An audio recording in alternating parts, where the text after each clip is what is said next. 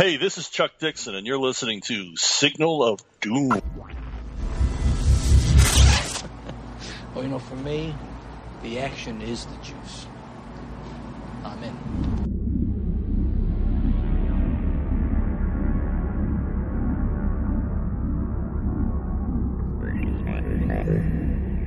Hello and welcome to Signal of Doom, episode 243. I'm David. I'm here with Richard. Rich, how you going? I'm hanging in there, mate. Hanging in on the retail front, on the retail war front, yeah? Yes, on the fake Black Friday in Australia. Well, I don't know why I know why you don't like it, but Black Friday is great for consumers. I went into the city on Friday morning. It was pouring. I went into Kinnikinea and Kings and I picked up Spider-Man stuff from both of them. I mean, for consumers, it's fantastic. As I said, my biggest problem is our biggest sale was always supposed to be Boxing Day. Right. And the retail industry is trying to have their cake and eat it. Or eat their cake and have it, which is the correct way to say that. Because what they're doing is just bringing the sale forward. Yeah. But then they still want to have the Boxing Day sale. Why can't they do both? Can't they just get enough stock? Because we'll chew through most of our stock. Right. And we won't probably get a lot of stock back in for the Boxing Day, but yet we'll still have to be open and I'll still have to start 8 a.m. Right. Boxing Day. Yeah. Even though we've already done most of the sales now. Is Boxing Day sales just a day?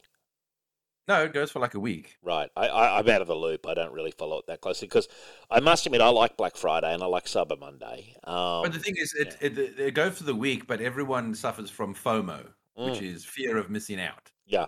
So everyone's going to get it in the first day or two. Yeah. But the sale will go for the week and, it's just, then we've got to just keep telling customers towards the end of it, sorry, got no stock, sorry, got no stock, sorry, got no stock, sorry, got no stock.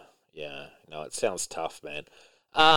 Yeah, it sounds awful, actually. I feel for you during that period. Well, my shortest shift this week has been 10 hours. Wow. Okay. And do you get paid hourly for that?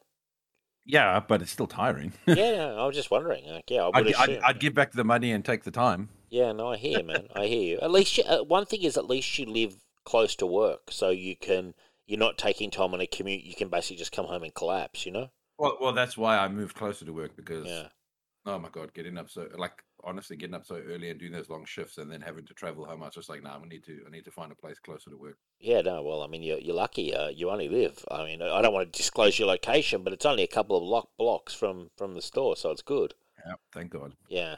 Now, look, I'm warmed up today because Ray came on and we did a chat about the Australian cricket team, Richard, which a topic very close to my heart and Ray's heart, but it was about, now you'll know this, I know you're a South African, and South African supporter, but they did, the Ashes, Richard, obviously, Australia-England's big rivalry every 2 years. So they did, Cricket Australia and Fox Sports did a best of Australian Ashes team in the last 20 years. So out of the Australians, the best, to form like an ultimate Ashes squad. And somehow they didn't include Steve Waugh, which just sent me into just I would almost describe as anger. And I contacted Ray and said, we have to rectify this. So we convened a selection panel today and went through the squad and selected our squads for the last 20 years. And then we did the last 40 years as well. We weren't messing around. You know what I'm saying? I mean, I guess, but I mean, I suppose it depends on who they pick because obviously you want to also reduce redundancy.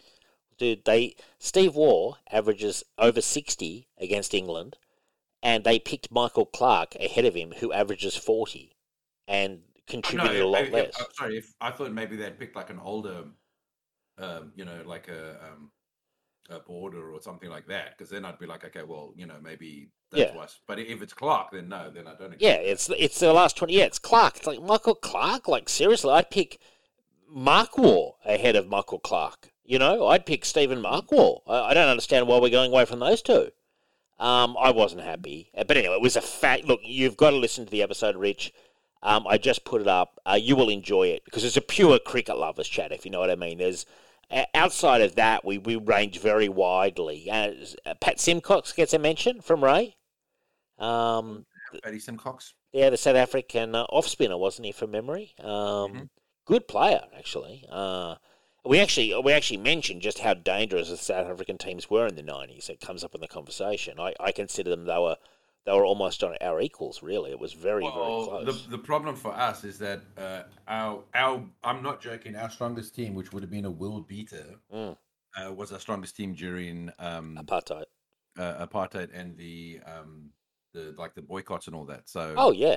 You had Barry Richards. We had literally had some of the best players in the world, like the best. Yeah, you did. Yeah, and they couldn't play anyone or compete in anything because like Graham Pollock. Like if we go back to the 70s, like you're right. That South African team, which for understandable reasons was banned, was extremely strong. And those players mostly all played county cricket. Some played Australian cricket, like Sheffield Shield. Kepler Wessels gets a mention from me as an extremely good opener. I mentioned him. I say, like, we got JL in the squad. I said, if you wanted someone in the Justin Langer mould, Kepler Wessels, he could hold his wicket against some pretty ferocious bowling at times, I'm not saying he was the most naturally gifted, but he was a rock at the crease as far as I was concerned, and I'm sure you saw a lot more of him than me because he went back to South Africa. But when he came back, it was towards the end of his career. His best days were in Australia. Yeah, true. Yeah, he was a good player. So we covered that, and it was fascinating. And Ray brought up the smiling assassin Terry Alderman. I brought up Jeff Lawson, Craig McDermott. It was just great to roll around the old names, Well, if anyone's interested about any non-cricketers who are interested in cricket, they'll probably get a bit of a schooling if they click in. I'm sure they'll enjoy it. And like to our US listeners, I know that I think they'll appreciate the passion which we came in at, because Ray and I were coming in off the long run, because we were incensed about the Steve Waugh fiasco. And I said the person who selects the team should be brought up in front of the board and publicly reprimanded. Perhaps. I don't want to go further than that, but I do feel there needs to be maybe an official correction, something along those lines. That's what I'm pushing for. But anyway, outside of that, Rich, has this week just been non-stop for you, non-stop work, retail, sales? Yeah. This is one of my busiest weeks, and then I get maybe about a 2-3 week break, and then it's like just mad for the next 2 weeks after that. Yeah. And I will mention that we're going to have a couple of weeks off over Christmas, so we'll do a Christmas episode sort of a week before Christmas, because I'm actually going away for a full week, so we will have a break over the Christmas period, of just like we did last year, like a 2-week break, time to recharge, watch the cricket, relax, sip a margarita, and then we'll come back refreshed in the new year. So Signal, we do blaze constantly, and believe you me, if there are stories, forward them to me, because, like at any time of day or night, you know what I'm saying? But I will be, Richard, out of range. We're going away to a remote retreat kind of thing, and with Michelle and myself and our dog, and it's obviously not camping. This is me we're talking about, but in these nice cabins and stuff, and so we're gonna be off the grid, man, for a week, which I think would be a lot of fun. Personally, I'm looking forward to it. A lot of lots of fun. Yeah, a lot of bushwalking and stuff like that. So, there'll be that 2-week break, but that's not until later in December. We'll do our show before I go, so around the 18th or something, we'll do a Christmas show, and then we'll have a bit of a break. Now, for me, Rich, you've seen the reports from me. I'm deep in the Clone Saga, Spider-Man. Judas Traveller, I am so invested in this guy and his craziness. Do you know much about Judas Traveller, Rich?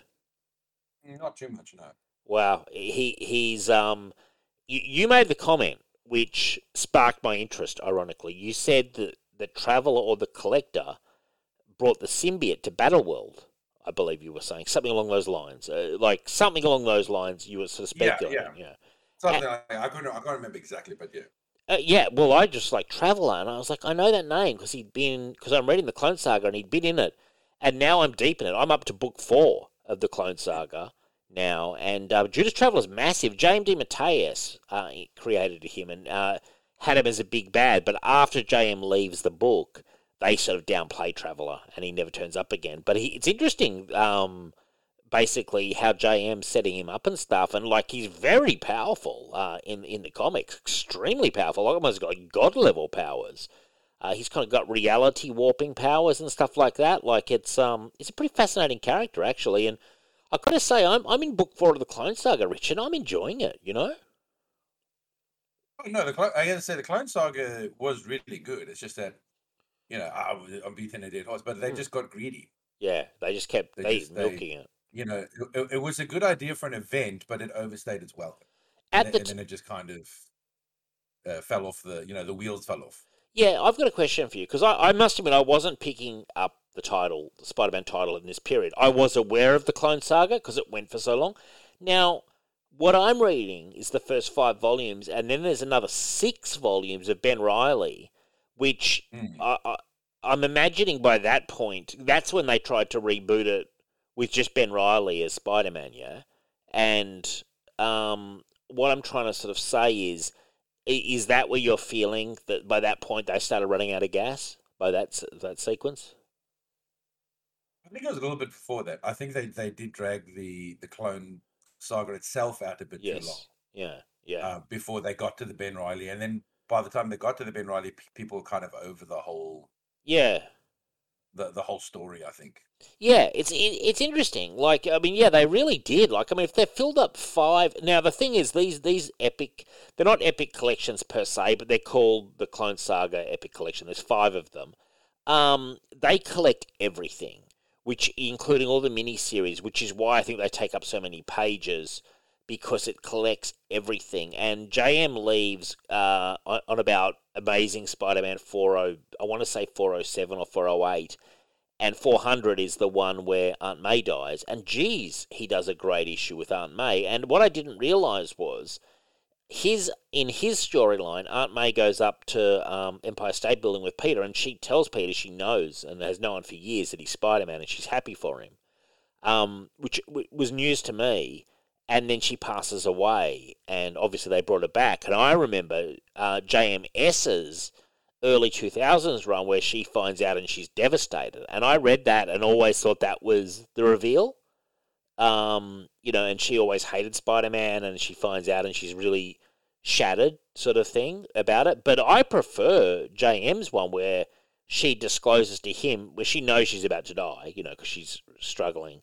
And she tells him... I'll be honest with you, I never understood... Yeah, like, I like that idea, because I never understood why she would hate Spider-Man. Yeah, well... Like, if it was, say, common knowledge, right? Let's say in his first outing as Spider-Man, that resulted in Uncle Ben's death. Yes. Then I could understand why he has to keep it secret, and why she has, like, this hate boner for Spider-Man. But I always just felt like I didn't understand why they changed it or retconned it to be like, she hates him. And it's like, but why? Is it because she's kind of a victim almost of the press? Like J. Jonah Jameson's, like, media kind of thing? I mean, maybe. I don't know. I'm just speculating. But wouldn't you say that does Aunt May really strike you as that, like, of what you've read of Aunt May, does she strike you as the person who lets the media dictate what she... Not particularly, but I mean, she strikes me as someone she's kind of an old biddy, but she's always obsessed with Peter and loves Peter, like, more than anything. That's her character, I always hated that they made her so old. It's more like a great grandma, May. Well, that's my point. Like, I could understand. Like, I just don't understand why they just didn't make it his grandmother and grandfather. Yeah, I never understood the whole Uncle Ben and Aunt, because it's like his parents were much younger than them. Yeah, by like a country mile. I'm going off a tangent here, but I just never understood the whole point of making her this, like, literally like 80-year-old woman. Yeah, she's really old. I must say the woman who played her in the Tobey Maguire movies did a fantastic job. That really felt like an off-the-page rendition of Aunt May, Yeah. She did. Like, I kind of want a happy medium. Like, I kind of... That's still too old for me, but then also the... Marissa Tomei. It kind of feels too young. I like her, though, Rich. I like her a lot. No. I'm not talking about Marissa Tomei, like, the person. Yeah. The idol of many... Aunt Hottie, as Rob Downey Jr. I'm just saying, like, I kind of wanted more in the middle of sort of like... Yeah. Well, did you like Sally Field? She was Aunt May in Actually, yes, that was probably more in line with how I would have pictured an Aunt May, like age-wise. Yes, Yeah. actually, yes. Sally Fields is actually. I forgot about her because I kind of forget about the Garfield one sometimes. Yeah, that was pretty much perfect. I thought that was that was perfect casting for me in terms of age. it was a good one. Yeah, I like them all as usual. Now it is Spider-Man fever for me. So during so you should have seen me on Black Friday. I had everything all lined up. I rolled into the city. I got in there early. It was raining. I thought, good, that's going to keep the real early punters away from Kinea and Kings. And it was pouring, So I got set up at work, did some work, and then I left the office at 2 to 10. And King's Comics is it's really close to work. It's right by where I get my coffee, so it's like less than 5 minutes walk. And I went and I popped in there. It was pouring rain. Popped in there, bang, straight in the store. Zipped up to King's looking for Amazing Spider-Man Omnibus 2. So the John Romita Sr., when he came onto it, so I only had Amazing Spidey Omnibus 1 on my shelf because I checked. And I wanted to get all the Amazing Spider-Man omnibuses as they come out. So they had 2. Now, for those who don't know, King's Comics, premier comic book location in Sydney, they have their Omnis downstairs, Rich, which I've forgotten or just they either changed it or I didn't know. And so they're downstairs with the back issues. So I went down there and it was in the warehouse, so I ordered it online and I got the discount. So I got the Amazing Spider-Man 2. Then I went to Kinea, picked up the Clone Saga Omnibus Volume 1, Rich, which I've had my eye on a long time, and I regret not getting it earlier, but then at the same time I got 20% off, got that. Amazing. I'm going to wait for the Clone Saga Omnibus Volume 2 to be reprinted again. I'm sure it will be. I mean, all these Spider-Man things will get reprinted in time. And then, not to be finished, yes, on the same day, my Amazing Spider-Man Omnibus 5 got delivered. So I now have 1, 2, 5. And my Amazing Spider-Man Omnibus 3 is on the way from Amazon. So the only one I won't have is 4, which, again, will be reprinted. And my Untold Tales of Spider-Man by Kurt Busiek Omnibus also turned up on Friday. So it has been... That's a lot. It's a lot of Spidey, but it's pretty much all I've been reading. I've fallen back completely in love with the character and his supporting cast and his rogues and, I don't know what it is about it. Like, something just flicked in me. I mean, I've always been a Spider-Man fan. So, and I suddenly thought to myself, out of all the comics I've got, why don't I'm going to have a fair bit of Spider-Man anyway, but there were some gaps, and I felt they were egregious gaps. So, yeah, I went to town, and but you should have seen me. I am a hit-and-run merchant. I reckon I was in King's Comics less than 10 minutes to make that deal. I still have my concerns about their store layout, personally. I still think upstairs they could restructure it to make it, frankly, more commercial, because it just seems to have a lot of non-commercial stuff cluttering it up. For starters, I think the omnibuses should be up there, on a complete wall kind of thing. But and in Kinea, I was in there for 5 minutes. Bang, got the Clone Saga. And in my mind, I'm like, come on, get there. Thinking there's going to be some other desperado to beat me. You know what I mean? But I was that desperado. It was in like lightning, spotted on the shelf, grabbed it, and then I looked around, potted around. I didn't really have anything else I wanted to get. And got out of there. So it was a very successful day for me. Did you pick anything up in the Black Friday? Or, by the way, Kinea and Kings are still running sales through to Monday, by the way, if anyone's interested. The only thing that I bought for Black Friday was a crock pot. Always helpful if a burglar, comes in, you can whack him over the head. No. I want to start making a bit more South African dishes. Okay. And a lot of South African stuff is made in a crock pot. So. Love it, Rich. Yeah, like a stew kind of thing or something? There's one of my favorite dishes. It's called chutney chicken. Right, okay. It's delicious. Okay, sounds nice. Wow, well, there you go. Rich is going to be the culinary expert. Now, so I saw this week, just gone, I saw Venom Let There Be Carnage. I'll bring up the box office numbers while we're talking. Now, a very enjoyable film, Rich, I must say, and lightweight, lighthearted, funny. It was actually quite funny. Like I found myself laughing a lot. It's not really an ambitious movie in terms of, if you liked Venom 1, you'll enjoy Venom 2. It's kind of like a slight improvement on the original. I mean, I enjoyed it. I gave it 8.5. I had a good time. It was fun to be back in the cinema. I don't think Michelle and I had been in the cinema for ages. I saw a couple of things early on in COVID by myself. But yeah, no, it was fun. Now I'm looking at looking at the money it's made. It's made $207 million in the States, $248 internationally, $456 worldwide. So good numbers. A fun, like honestly, a fun movie basically, and lightweight fun, and a really interesting end where you see basically, spoilers, kids, but you see what's his name, Eddie Brock in bed, and he's kind of sitting there because they've been out. They finishes there on a beach basically, relaxing, kind of in the Bahamas or somewhere, and they're in a bed watching TV, and then something happens, like an event, and they flicker through, and then they're in the Marvel Cinematic Universe, and then watching on TV, and they see Peter Parker revealed as Spider-Man, and it's Tom Holland, and Venom's like kind of almost like licking the screen, and he's like, that guy. And and then it ends on that kind of open note that they're in the MCU. Obviously tying into Spider-Man No Way Home. The multiple people coming into the universe after the breakdown of the spell, which is in the trailer. So, I mean, what about you, Rich? Have you had a chance to see it, and have you got any desire to see it?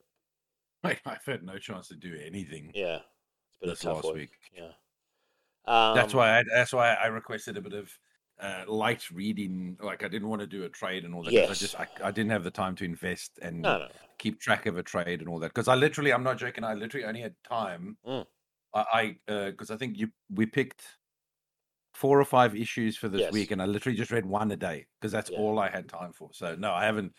I managed to even squeeze in one more episode of the Wheel of Time. So fantastic. I've seen the second episode, but I've just been I've been too flat out and too tired to I can just understand focus.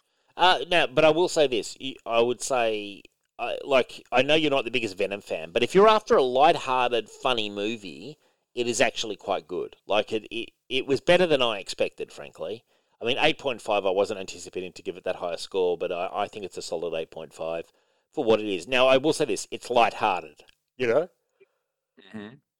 So don't go in expecting Citizen Kane or Touch of Evil or something. It's it's kind of more of a comedy than anything. Then we had the trailer, the cinematic trailer before Venom for Spider-Man No Way Home had what I'm sure were cinema exclusive images of Spider-Man in the iron suit. Now, I don't remember these images being in the internet trailer. Do you? No, I don't think so. Yeah, well, did you see so basically on the Facebook page for Signal of Doom, do you remember the Spider-Man animated series had the Iron Suit Spider? In the animated series, he turned up in like the sort of Spider-Verse one they did. Are you familiar with this, Rich? I don't remember. Sorry, it's been a while since. I think it's been a week or so before I watched a week and a bit since I watched the trailer. Yeah. Well, so what I'm speculating, and I want to get to what I'm speculating that iron suit is 100% going to be Tobey Maguire. I'm sure it will be. There's no way they're going to have an alternate suit completely different from Tom Holland. I think the reveal will be Tobey Maguire. I think Andrew Garfield and him will both be in it, but I think Tobey Maguire is going to be in the Iron Spider suit. And not just the Iron Spider, it's an iron suit. Like, it's a reflective metallic silver suit. Well, here's the thing.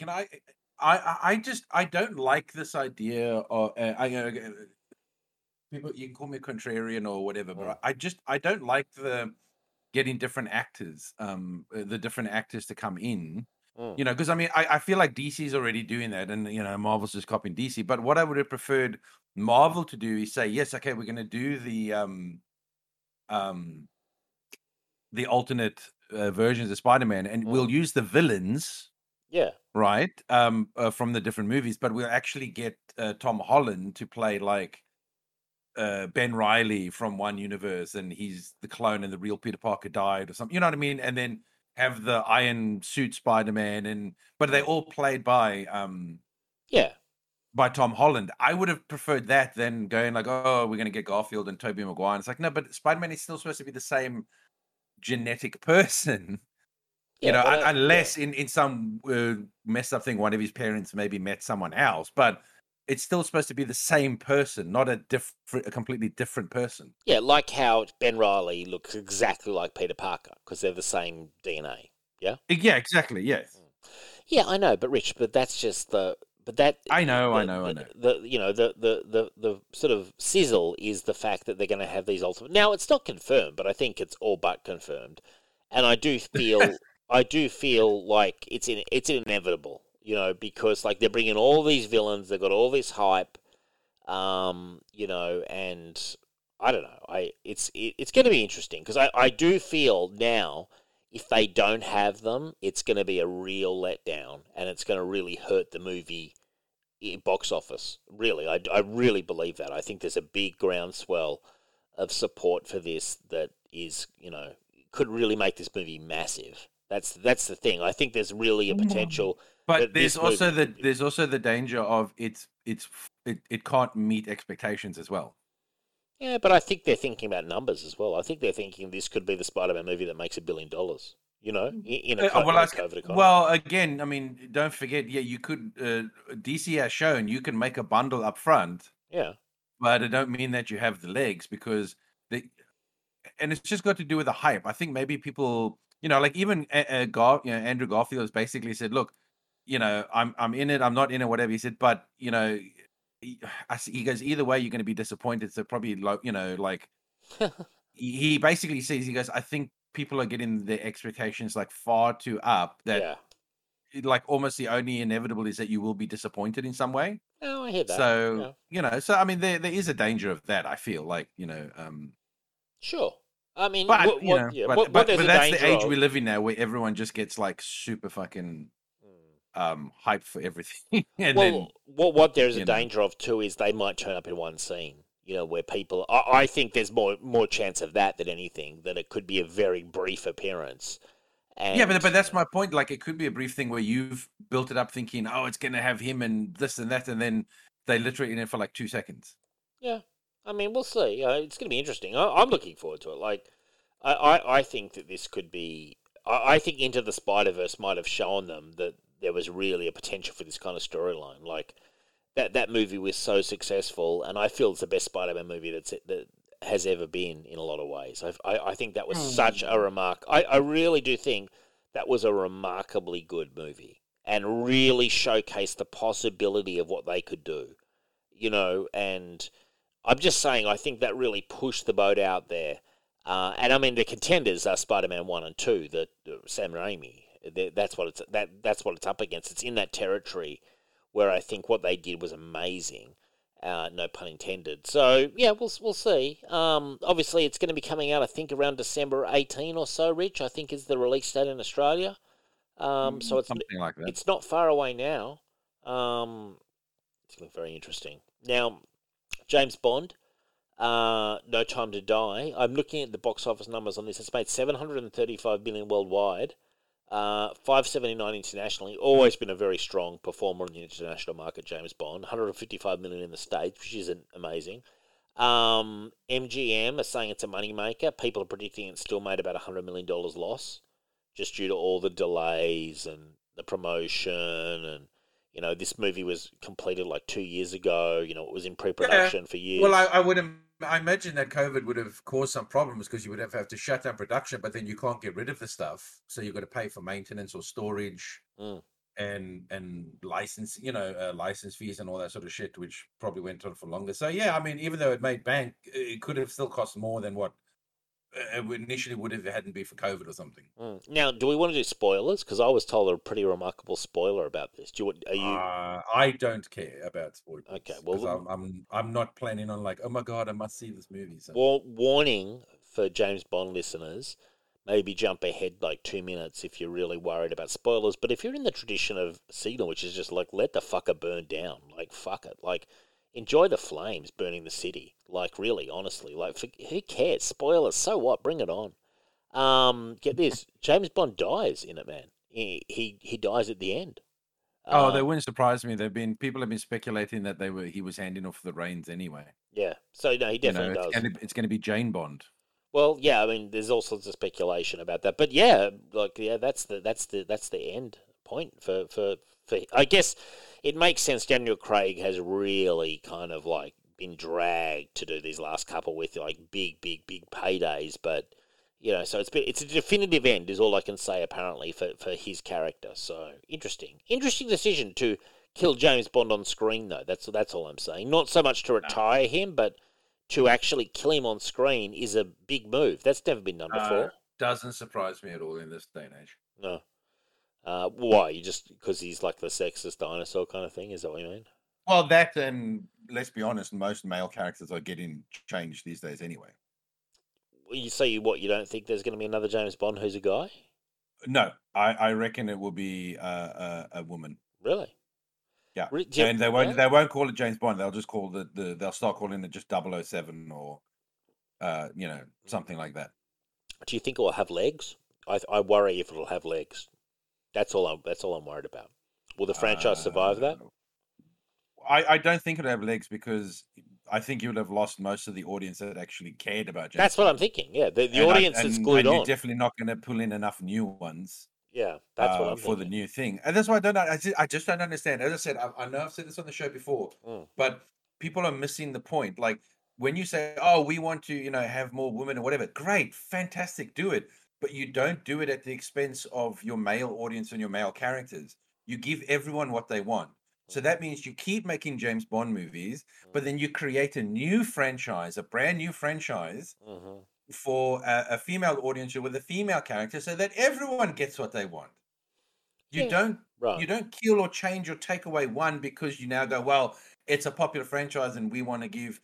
Then it's like, no, but both interested parties should have their own franchise. Yeah, I'm just wondering from a commercial standpoint if the sort of baked on James Bond audience will turn up for that. That's not to say they'll do that though. They may tease they'll do it, but I kind of think they won't do it. They might go a different direction, a different race. Well, but I mean, also at the same time, let's be honest. I don't think James Bond has quite the relevance these days that it's relevant. Sorry, these days that it used to. Well, when we just say its peak was, I'd say Sean Connery and Casino Royale that sort of had two peaks. And Roger Moore in the 70s was kind of also a peak. Roger Moore, I would say, is definitely like the height. Like Sean Connery got it started. Roger Moore continued the ball rolling. I think it had a bit of a peak with Casino Royale.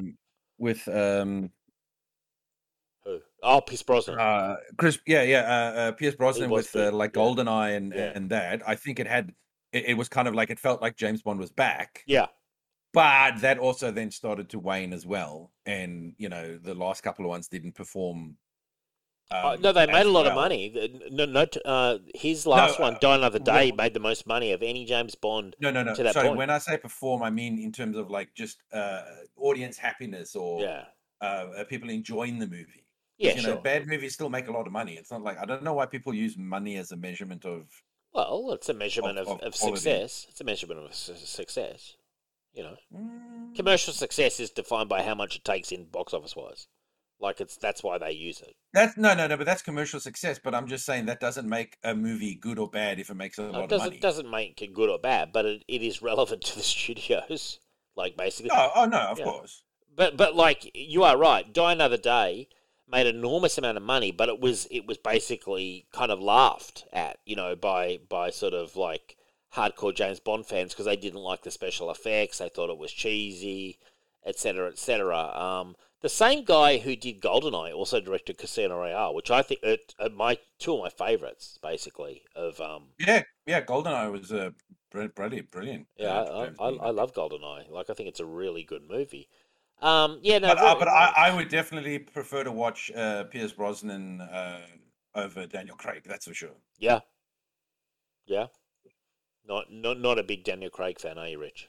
No, I just don't think he was ever the right choice. Honestly, I really like Casino Royale and Skyfall. Quantum of Solace I was lukewarm on, and I've never made it through Spectre. And I'm told to enjoy No Time to Die, you have to watch Spectre. So I'm going to watch Spectre, and then I'm going to watch No Time to Die.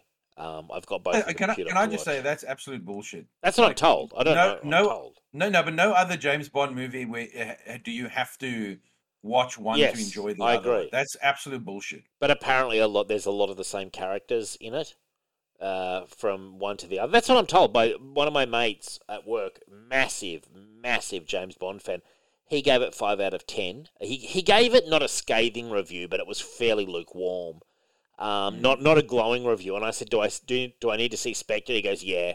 Otherwise, you'll feel like you've walked into Lord of the Rings and you missed the middle one. But you know what? This movie could also be performing well because maybe people have found out that James Bond dies in it. They're all going to go watch it. Well, yeah. I mean, it was heavy. When I say that, like, I've not watched it, but that's not really a surprise. Like, if you've been tracking it, like, it was definitely Daniel Craig's farewell, and he's definitely given every indication that he will never come back. You know, and you did get that's not... Would you call that surprising? Because I'm not surprised by it. No, I never felt like he actually really even cared that much about the actual property, honestly. Right, really? Wow. Well, there was always those things about him being in, out between, like, every fucking movie. Yeah. He had to be talked into the last two and given huge paydays to turn up, basically. You know, partly of that, I think, was how physical it got as well. He was saying, like, it's too physical, like what it was taking out of him bodily. I don't remember Pierce Brosnan complaining about that. Oh, no, I'm just saying from Daniel Craig's perspective, that was something he kept highlighting. I'm just calling him a wuss. That's all I'm saying. Oh, Jesus Christ. In a knife fight against Daniel Craig, could you take him, Rich? In a knife fight? Probably. He's an actor. Yeah, but surely he's got martial arts training and that kind of thing by this point, doing all that Bond. He'd be in shape. No. That's just acting. I don't know, man. I don't reckon I could take him. I've got no knife fight training. If you had some knife fight training... If you knew your way around a knife, the training that an actor get is not actual training. It's training to look good. No, I'm saying if I had some fight training with a knife, you know, I'd feel confident. But I just wonder if I could take him in a sort of, if you're in a ring with a knife, I'd be worried, frankly. But you feel more confident, Rich, which is probably a good thing in a knife fight. You know, you feel more confident. Well, I'm from South Africa, so I'm generally confident if I'm in a fight. Yeah, I like it, man. Well, you can't take a backward step. If you're in a knife fight with someone, you know, it's pretty fucking serious. So I've been in a machete fight, so I think I'm fine with a knife. No, I believe you, Rich. Yeah, I believe you. I think you'd be dangerous. Yeah, okay. Now spinning the wheel, spin the black circle. So I've seen the first 3 episodes of Wheel of Time, and I'm loving it. And the fourth one has just gotten released. I haven't watched it yet. We'll watch it this weekend. You've seen 2, Rich. Did you see the one where they go to the city? Like the dark city or whatever, and the guy gets the knife? Matt gets the knife? Or have you not got to that one? You've got to that one? Okay. So what's your... Yeah. I'm the second episode, so... Okay. Now, what's your review so far, Rich? Same as last week. What was that? You weren't enjoying it too much, were you? That I'm not sure where the 10 million per episode is going. Really? I think it looks very impressive. Not really. I mean, if you're talking about like visuals, like the visuals, yes, like the city and like whatever. But when they rocked up with those soldiers in the white, I was like, that's the best you could do for their outfits. Some cloth with a little bit of... I mean, it looks like cosplay. I'm sorry. Like, I don't know where sometimes the money goes in the show. Oh, the white cloaks. You're talking about the white cloaks. Yeah. I was like, I wasn't very impressed with their fucking... really? Their outfits, considering that they're spending 10 million per episode. Really? I thought they looked all right. What? You're just talking about the white cloaks, though, aren't you? That's what they look like. Yeah, I think it looks trash. But they're people in white cloaks. What are you expecting? To make it look a bit more menacing. What, you want like sort of a warrior? Yeah, okay. But they're sort of almost like the Inquisition kind of thing. The white cloaks. They're hunting down all the magic and stuff. They hate the Aes Sedai and stuff like that. No, I get their point. I just don't. I thought their look was pretty cheap. Yeah, Fair enough, man. You're entitled to your opinion. I like it. You've come out And firing, for I'm sure. still waiting for the acting to get better. Yeah. When does the acting get better? Does it get better in number 3? No, it's pretty consistent. I mean, Oh wow. they're getting their job done. They're punching lines. You know, I don't know. I'm not as down on the acting as you are. I do think it's a bit cheesy. I would like Rosamund Pike, or whatever her name is. To me, what is she from? Because I know her from something. She's She's been in a few things. Yeah. I know she was in the Jack Reacher movie with Tom Cruise. She was in the right. third Johnny English movie with Rowan Atkinson. Right. She's been in a few things. That's just. Oh, I think she was in Gone Girl. No. Yeah, is it Gone Girl? Yeah, Gone Girl. Yeah. Okay. Yeah. She's in that kind of stuff. So it's been a bit. So again, she's actually normally a fairly good actress. I just don't know what the fuck she's. I don't know if she's like, I'm just doing this for a paycheck. I don't actually care. I honestly, I think her acting is so subpar. It's not great. Oh, I will say hers, that. but hers is still the best acting compared to the others. Jesus Christ! So it looks like someone told them you're in the C. Like as I said, it's like someone said, just channel the CW when you're acting. Yeah, but I don't know. I'm enjoying it, man. I think it's going to be a really good fantasy sort of storyline. I'm digging it, man. I get the vibe that you're putting down, which is that you're not happy, Rich. You're not. I mean, not I happy at don't all. honestly care at the end of the day. Right. Like it's not like, oh my god, I had so high expectations. I'm so pissed off. I'm like, Yeah. I didn't have any expectations going into the show, so Well, I did, from memory, if you recall. yeah, greatest show ever made. I believe is what you said. Did I really say? Did I say greatest show ever made? Correct. That's what I- you always say. I'm thinking though that it's really. I mean, we've got some metrics on it. So Amazon put out some stuff about it. So made a strong debut on the Amazon Prime Video, as they also double down on genre with Mass Effect adaptation, and they're preparing for Lord of the Rings. Now, this is their comment. We can firmly say that Wheel of Time was the most watched series premiere of the year and one of the top 5 series launches of all time from Prime Video. They acknowledge that, like most streamers, they're trying to figure out how transparent we're going to be in the future with ratings. Now, like, for me, I think this is a show they need to keep going. I think this will get better with time. But I think it's pretty damn good, frankly. I think it's money well spent. I don't know. Like, the acting is passable. Like, frankly, like between the characters, like it's got that kind of vibe. Like, it's not a million miles away from CW. It's kind of like a more gritty CW, basically. Like a little bit more, PG-ified kind of thing rather than G-rated. I don't know. I think it's interesting. Like, people are saying that they're saying on Amazon they're very happy with the numbers, and that this is really Bezos was like, I want a Game of Thrones show, and this is where they're going with it. And I'm liking it. Like, there's 14 books. So, What they want and what they're delivering are two different things, in my opinion. yeah, I know you're not happy. But I don't know. I'm going to keep going on it. I hope this doesn't ruin it for anyone, but what's that guy? Is he playing what's the character's name? Is he Rand or something like that? Yes. The forlorn guy. I swear to God, every time I look at him, all I think of is Archie.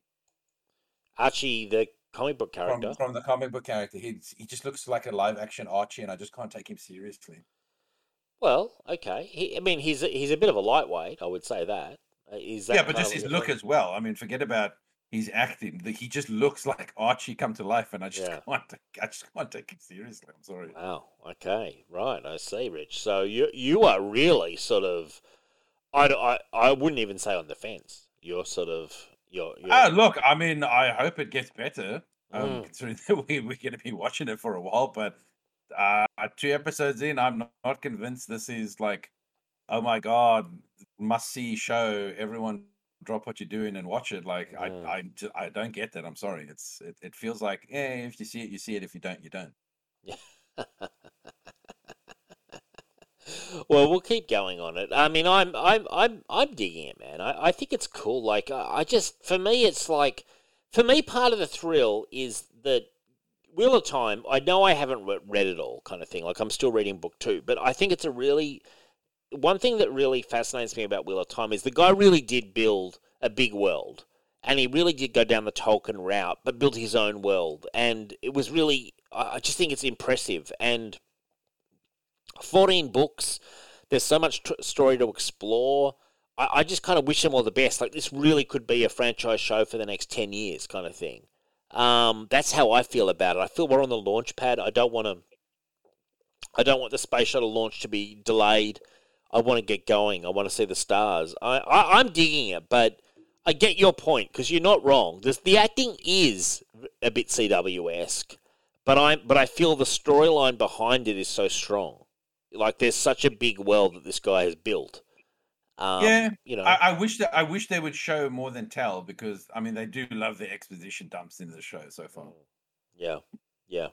Well, they're only early on, Rich. They haven't even reached Tar Valon or anything yet. I know, but my point is, like, okay, listen, you're on the run. Mm. You've got all these things sort of like, chasing you. You're trying to stay one step. I don't think this is the time for a history lesson. Yeah. Like, maybe delve more into the actual characters. Your main characters and all that. I don't need that other stuff. I feel can come maybe a little bit later. Yeah. That's my opinion. I just feel like they're like, oh, let's fill in the wonderful backstory of this world, and it's like, yeah, that's great, but you really haven't spent enough time on the characters to be doing that yet. Yeah. No, I get you. There's a really good twist with I won't spoil it for you, but with a dark friend coming up that I'd forgotten from the book, actually, and it's episode 3 was pretty good. I personally really enjoyed it.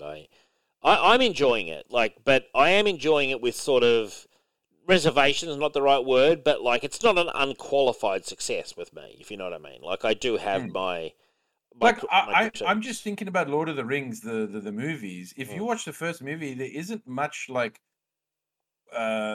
verbal world building for most of the first chunk of the movie.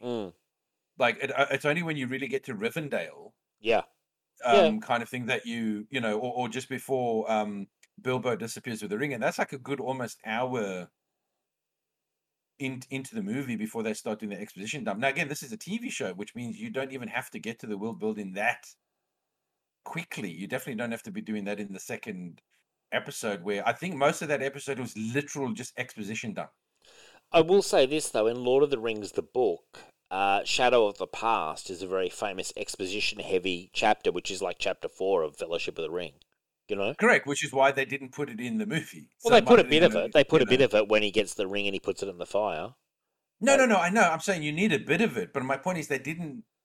I kind of feel in like a visual medium like this, where you're doing a whole season, right? Or you want to do many seasons. I just don't see the need to like be trying to set up your world so thoroughly in the second episode. Yeah. Let it breathe. Like, give that information slowly, bit by bit. Like, you gotta, you got time. Let's focus on the characters as well. Yeah. I mean, that's what's going to sell the show. You want people to care about the characters, not the history of the world as much. That should be a secondary factor in their enjoyment of the show.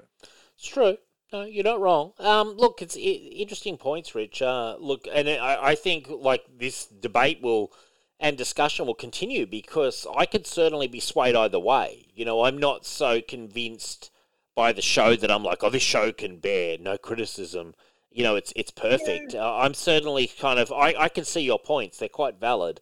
I'll tell you a show that really has, for me, I just don't care at the moment is Doctor Who.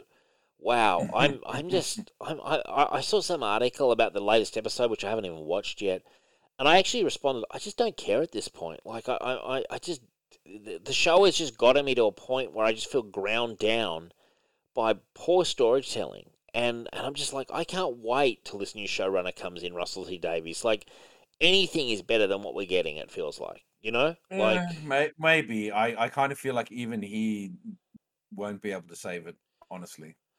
It needs a reboot, is what it needs. It needs a proper reboot. And it's not the fault of the woman playing the Doctor. The storylines are just not good. Like, they're just also confusing. Like, I don't remember Doctor Who, classic Doctor Who. The stories made sense, and you could follow the stories. Now, they were kind of, for their time in the 70s, which was the glory years for me, they were sort of ahead of their time, but the stories made sense. These stories don't make sense. They're very higgledy-piggledy all over the place. You know, like, you talk about exposition. Doctor Who loves exposition to explain massive gaps in storytelling, you know? I'm really disappointed, actually, by the shape of the show at the moment. And this isn't a sort of female Doctor thing, because they could, as far as I'm concerned, they could have another female Doctor next generation. I wouldn't mind at all. It's a storytelling problem. And I think they've had this problem since the latter days of Matt Smith's Doctor to now. I think story is their biggest concern. They incoherent, cheesy wrap-ups of stories, but there's an incoherence about the whole thing at the moment.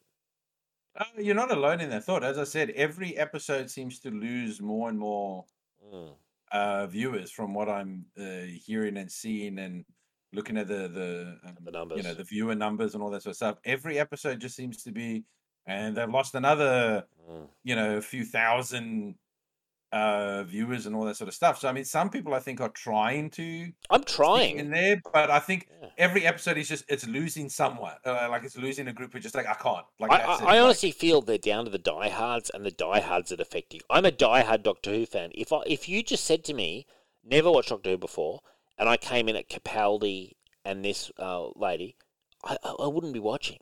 It's just not good enough. You know, like. The storylines are just not good enough. Like, forget about the Doctor, because I think Capaldi and this woman, Janine Whittaker, if that's her name, are reasonably... Whittaker, yeah, are reasonably good. Like, I don't actually have a real big problem with them at all. But the stories are just... They're bad and getting worse is the problem. It's like her... I wouldn't have thought her first 2 seasons could be considered strong. But compared to what I'm watching now, I'm like, my God, they were better than this.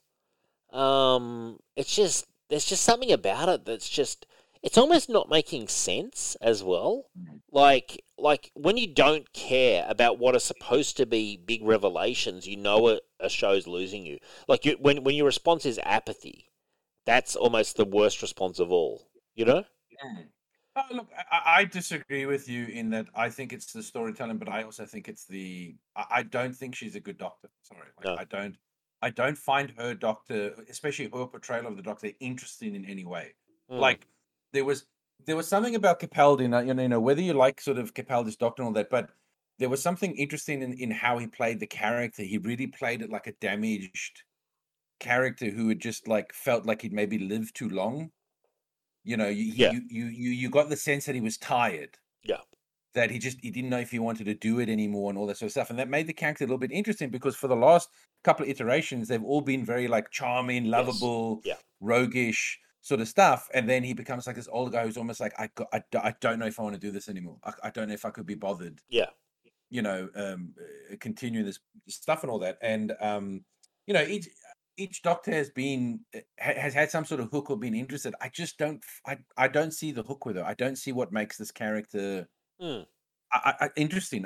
There's nothing about her that makes me go, oh man, I want to find out more about her Doctor, or I find her Doctor interesting. And look, maybe that's on her, maybe that's on the writing, whatever. But it's all part and parcel for me. Like it's no. Well, it's a fair enough response, Rich. I mean, at the end of the day, the show's not working. There's like we can argue till the end of time. Well, not even argue, discuss till the end of time why. But actually, it's just not working. It's not working viewer wise.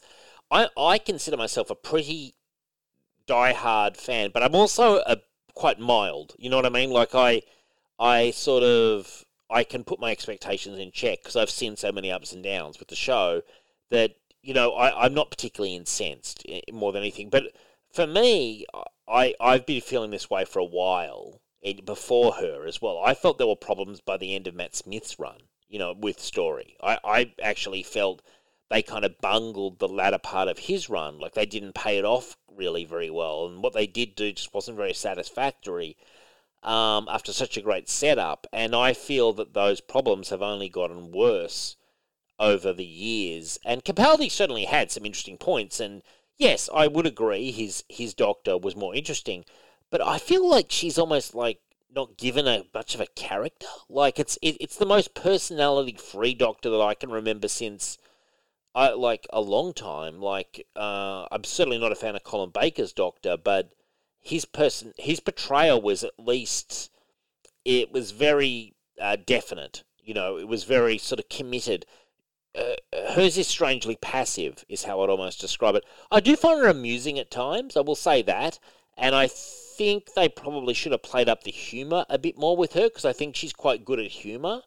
But it's not the strongest portrayal, but I do go back to the stories, and I think the stories are a problem. She may not be the strongest actor, but the stories are definitely the weakest, and I don't know. Tom Baker was incredibly gifted. He could rise above a bad story, and did often. You know, towards the latter part of his run, there's a few clunkers, and yet his acting shines through and makes it very watchable. But he was a special case. Do you know what I'm saying? Like, not everyone's a Tom Baker with that level of delivery. Yeah, I agree. I mean, Tom Baker's his favorite of a lot. Yeah. Of Doctor Who fans. I mean, probably second, I would probably say is Pertwee. Yeah, I would definitely say that. Yeah. You know, but yeah, I mean, as I said, like I think they just thought that just making it a female Doctor would be, I feel like, all they needed to do, Sure. and people would just tune in, and yeah, they might get people tuning in To at the start start, with, yeah. to check it out, but they're only going to stick around if you're telling good focus on story. Like, focus on story. That's what I would write on the board before anything else. Focus on story. And you know what? That'll bring them back. Like, that's the thing. Like, stop fucking... Like, I had no problem at all with there being a female Doctor. I still don't. I couldn't care less. That's fine. But that's no excuse for telling bad stories and uninteresting stories. And now, almost incoherent stories is where they are now. They've really sort of jumped the shark now, Rich. The stories are just... It's like, what's going on? Like, and, you know, like, like, you've lost me. And I can't wait for this season to be over so that they can finally fucking get onto a new showrunner and hopefully new scriptwriters. Well, I think also the biggest problem has been that they've also tried to change too much of the Doctor's canon. Like history. Well, yeah, and that was unnecessary too. Instead of just saying that, like, her Doctor is like this weird fluke, you know, this, like, something that's never happened before, you know what I mean? A Time Lord, you know, changing sex or something like that. And what does this mean for the future? Like, that's fine. I got no issues with that. But they to accommodate the change, they've decided, well, we're going to go and change the entire lore and history and origin of the Doctor to accommodate what we've done. And it's like, but you didn't have to. You could have just left it as some weird unexplained thing that just happens sometimes with the Time Lord. Yeah. Like, they could have 99 changes and one could be like a different ethnicity, a different... Does it matter? Like, sex, I mean... whatever. But my point is, but you didn't have to change the Doctor Who lore to accommodate it. Like, to the extent that they've done it with, like, the Timeless Child and all that crap. I just don't care about any of that stuff. Like in my head, it's almost like that never happened. I just don't care. I'm just like, it feels, honestly, because it was so poorly told, it feels honestly like, say with a Spider-Man or a Wolverine, some storylines and changes they do, you almost write them off, kind of thing. You know, you yourself retcon them because you're just like, that's just terrible. Like Spider-Man's parents coming back from the dead or something. You're just like, this sucks, and this is very average. That's how I felt that was. I was just like, you are right. Like, I've got no problems with it. I could honestly, they could do female, male, till the end of fucking time, and I would be perfectly happy with that. That is my least concern with the whole thing. That's not even a concern for me. My concern is storyline, story coherence, and payoff at the end of storylines and story arcs. That's where my problem is. Yes, you need a strong actor, but you need to also tether it with strong stories. And I feel they've gone away from that. I do feel you are actually quite right. They knew they'd turn a lot of heads by getting the gender reveal, but then they didn't pay it off with strong stories, because if they'd done that, they could be sitting in a very different position to where they are now, numbers-wise. Because they had a lot of eyes on them for that. They got a lot of positive PR. Yeah, there were some guys who were pissed off, but that was small.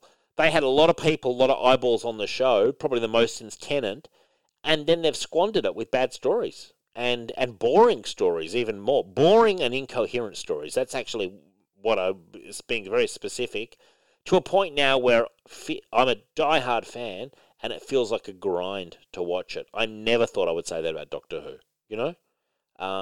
And so I just hope that this new showrunner, Russell T Davies, can do something, you know, probably go back to the drawing board. Like, honestly, I would almost want the show to restart with one new Doctor, like the start, like start again kind of thing. Like I'd actually be up for that, like New 52 style, like start it all over again. Oh, I kind of feel like the Doctor is one of those ones where it doesn't require that. Yeah. Because it's time. Like, yeah, do you know what I mean? Like, you could tell any timeline, any whatever, any Doctor, like you don't know what time he's from, and I just feel like, you wouldn't even have to do that. All you got to do is just worry about, because that's the thing. It doesn't. Doctor Who stories don't have to necessarily follow some pattern or even stick too like rigidly, because he bounces around through time. He does, which is the you interesting can make part. You can make reference to an adventure or something like that, but yeah, it's fluid. Like, it's true. You know. Well, it is funny when you, because I mean, I understand it's fictional, but like for the suspension of disbelief in the story, you know, when we read Doctor Who as well in comics and in books, which I've read many Doctor Who books, like it's kind of cool to know that like Doctor Who in the Roman times was around, as you know, the first Doctor had stories with the Romans, and then he was around in the Middle Ages as like, you know, the fourth Doctor, but he was also around in the Middle Ages as like the fucking ninth Doctor. Do you know what I mean? Like he was floating around all the different time periods as different, not versions of himself, but different him. Well, different versions of himself. Yes, but each version's a bit. Yeah, but I know what you're saying. But I'm saying it is different versions. It is different versions. But what I'm saying is, if you take his life, like starting at age 1 to however old he is now, like 950 or whatever, however, let's say 950, just for sake of argument. When he's say 400, he's bouncing around the Middle Ages. But when he's like 950, he could be bouncing around the Middle Ages like 2 years away in a separate country, but on the same planet. You know? Yeah. So it's kind of interesting, and it's a kind of a shame that you can't do. They have certainly done some Doctor Who stories with them all together, but because we're dealing with human beings who age, you know, and now a lot of them have died or they're very old, they can't do it as much as you could do it if you were doing a comic or something, where you can have them all together. Kind of thing, because it's kind of interesting. Like there's a lot of interesting angles to it. Actually, no. Can I hear? This is the beauty of Doctor Who, and I think, and this is where I say you got to think outside the box sometimes, right? You got to be smart. You could literally do a Doctor Who episode that's entirely animated. Yeah, you could, and have all the Doctors and just get like really good voice actors to come in and do it, because it's Doctor Who. Yeah, like, you know what I mean? I don't know. Like you should be having fun with Doctor Who, not like treating it like it's a fucking chore. You are right, and I've always enjoyed it when they do.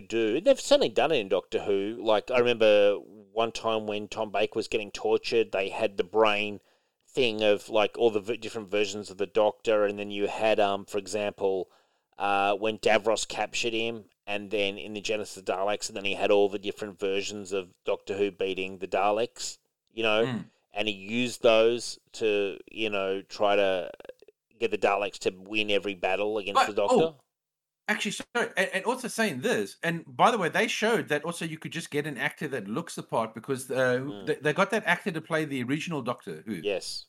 Right, you know what I mean? So in this day and age with CG... like facial recognition stuff like that, all you have to do is get an actor that's similar. It's true. And use a bit of magic to make them look like the Doctor. Oh, another thing, yeah, you are right. Of course, you could do that. Like, I do wonder if that will rob something of it, though. If they go back to that well too many times, like, do I want to see? No. I'm not saying do it too many times, but I'm saying you literally could have an episode where it's all the doctors. Yes. And use it once, but you could have this amazing episode where you use some trickery, some body doubles, all that sort of shit. And you could have one special episode with literally all the doctors. You can do it. I mean, if it's a good story, people will suspend their disbelief. They'll know that it's not real, but it's a good story, they won't care. Yeah, I agree. I would be more up for what you said about the animated, because I think animated would be fantastic. And also, how about this? And they've probably done a bit of this. Take, for example, Tomb of the Cybermen, a really fantastic Cyberman story with the Second Doctor.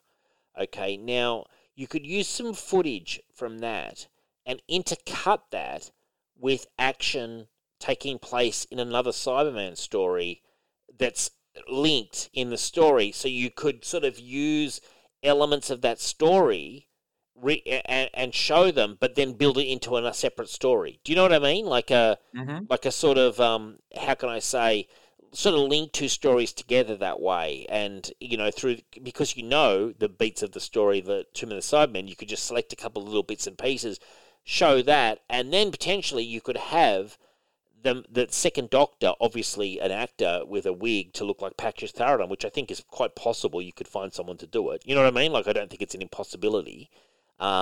His look wasn't, And again, any of the doctors that are still alive, just get that fancy Marvel de-aging technology. Yeah. Well, Tom Baker did turn up in Day of the Doctor at the end. If you recall, he was in The Librarian at Gallifrey. He was at the very end.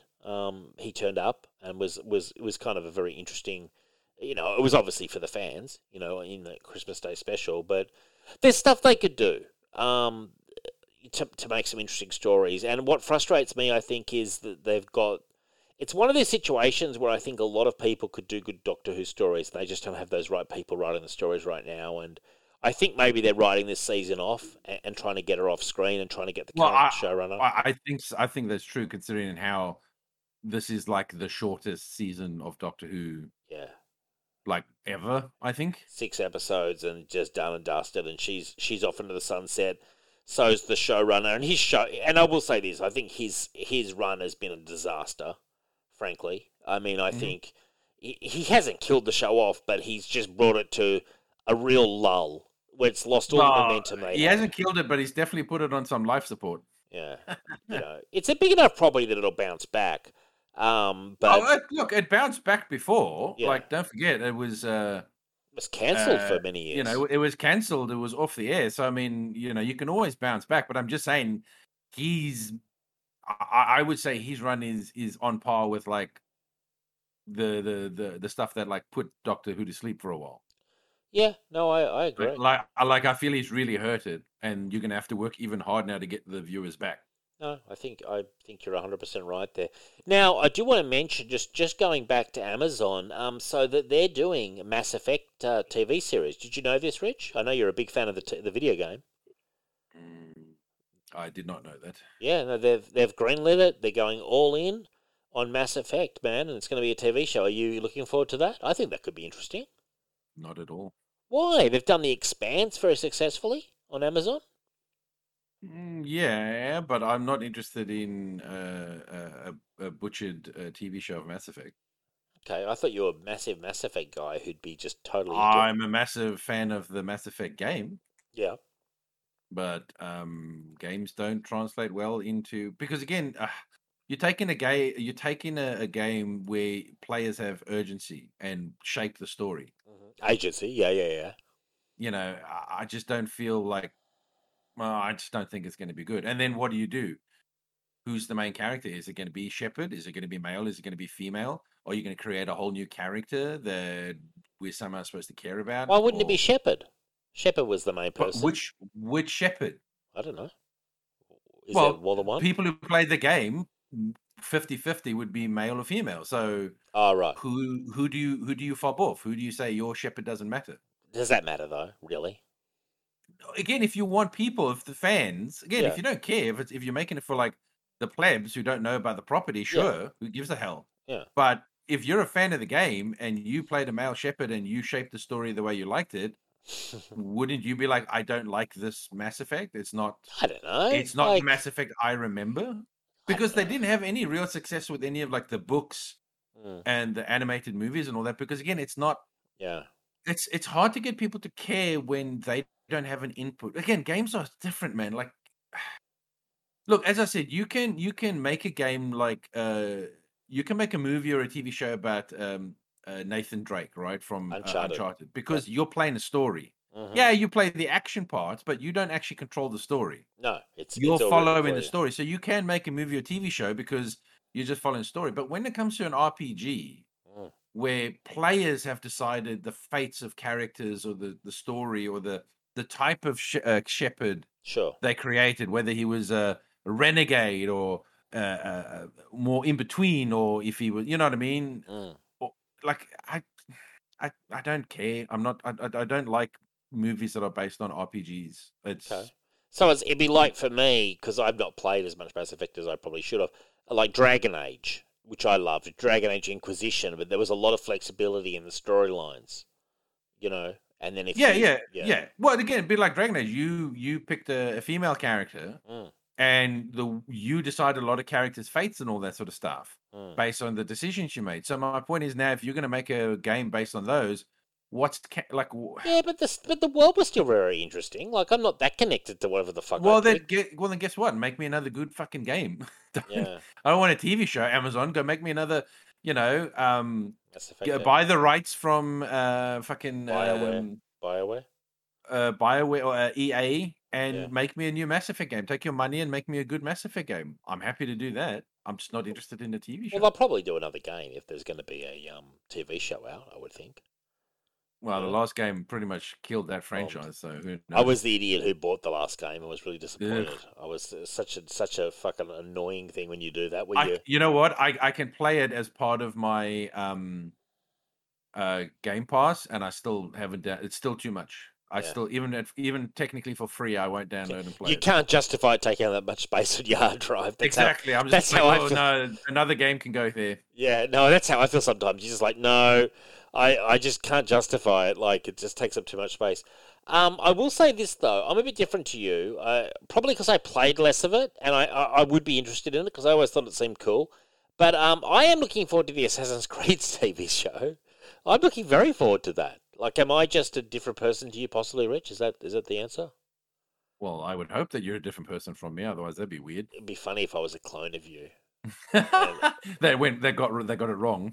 No, it's just different. You're the optimistic. Everything's fucking brilliant. I love it. I can't wait. And I'm the nah, mate, it's shit. But I am looking forward to it because I think, look, I get your point. But the storyline's cool, and they could do some cool things with it. That's how I think. But Dave, but my point is, I don't like. They can make a TV show. I'm just not interested in watching it. I'm interested in another game. Yeah, no, I get you. If you're going to give me something Mass Effect, give me another good fucking game. Yeah. I suppose with Assassin's Creed, we get games all the time, so it's like... Oh, that's okay. If I just said to you to choose, right? You either get another really good Assassin's Creed game, or the TV show. Or a TV show. Now, I know that you can get both because Assassin's Creed gets fucking a game every year. But my point, let's say there wasn't, right? Let's say they haven't made an Assassin's Creed game for a few years. No, I picked the game. I picked the game. Would you prefer a show or a game? Game. Exactly. And that's the same with Mass Effect. I'm not interested in a show. I want a game. Yeah, game. Because I love Valhalla and Origins so much that I'm excited for their next one, like whatever that's going to be. If they said to me it's going to be set in Japan, where I hope it's set, or the Mongols, I'd be like, yes, please. You know? But that's my point. But you've just played Assassin's Creed. You're playing the current one now. No, I'm saying, imagine if you hadn't had an Assassin's Creed for like 5 years. Yeah, imagine if the last Assassin's Creed was Assassin's Creed 2, which I loved. Exactly. And then you find out they're doing a TV show, and you're like, yeah, but I really want a fucking game. Like, when's the last time I played No, I'd be voting for a game, for sure. Yeah, and that's my point. Like, I don't need TV shows. I need more games. It's true. I mean, hopefully, though, it won't be mutually exclusive and you'll get a game with the new show. If the show's a success, you'll surely get a game, you know?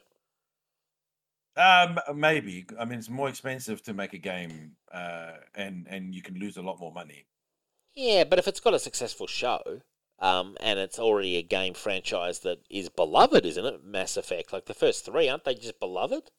Yes, and then also no, because I thought there's a lot of people that love to hate on the ending of Mass Effect 3. I'll never forget that time we were at that Comic Con, and you were with me, I'm sure.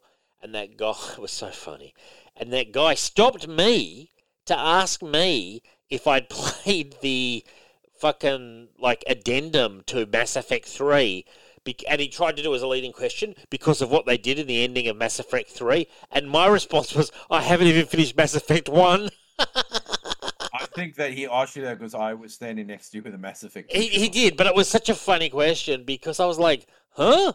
And then I kind of played it for laughs, you know. Well, but to be fair, some people try and start a conversation because they want to complain themselves. Yeah, well, it was almost in his question that he was like ready to ramp up with the complaint division, and I was like, dude, I haven't even finished 1, so I guess I'm part of the problem. Maybe you should have said to him, maybe ask the guy with the Mass Effect. He should have. Yeah, why don't you ask Rich this question? Why am I getting it? Like I'm not involved. It was funny though. Like his outrage was palpable, wasn't it, Richard? I didn't care, honestly, because I know a lot of people are like, oh my god, but I was like, yeah, but it doesn't take away from the actual game, because I'll be honest with you, a lot of RPGs, they do fail at the ending, because it's really hard to get a satisfying ending and all that, and it didn't stop my enjoyment of those 3 games, even if the ending wasn't exactly like, it was a bit too like shallow and like no real choice. I was like, yeah, but I don't really care because I had such a fun ride journey that I kind of remember the journey more than the actual ending anyway. I couldn't even remember what my ending was now. I'm sure my character sacrificed himself for the galaxy because that's just the type of character I play. But it's the type of guy you are. I remember the characters. I remember the stories, the betrayals, the almost having to shoot one of my teammates. You know, like because of a decision that was made, and you know what I mean? Like that's the stuff I remember. I remember those cool. Dragon Age is still one of my Dragon Age Origins. The first one. I love that one of my favorite fucking games. I'm sorry, like that's another franchise that just went down the toilet. I'm sorry, Dragon Age 3. I know people rave about it. I thought it was terrible. I love Dragon Age Origins. It was a fantastic game. Yeah, Dragon Age Origins was beautiful. Man. I like Inquisition as well. No, I didn't enjoy Inquisition. It was too... Well, what's wrong with Inquisition? You can just roll around and do whatever you want. Because it didn't feel as epic. Like, see, the problem with Dragon Age, it's such a good self-contained story. Because the Darkspawn only happens like once every... however, like hundreds of years, and it's when a dragon gets corrupted by the darkness, and then that's when all the shit goes to town. But now, when you play the game, like the Grey Wardens are pretty much non-existent. They're like a battered group and all that sort of crap, and the whole world has just gone to shit. But the ending with that of how you beat, I just think it's such a self-contained story that.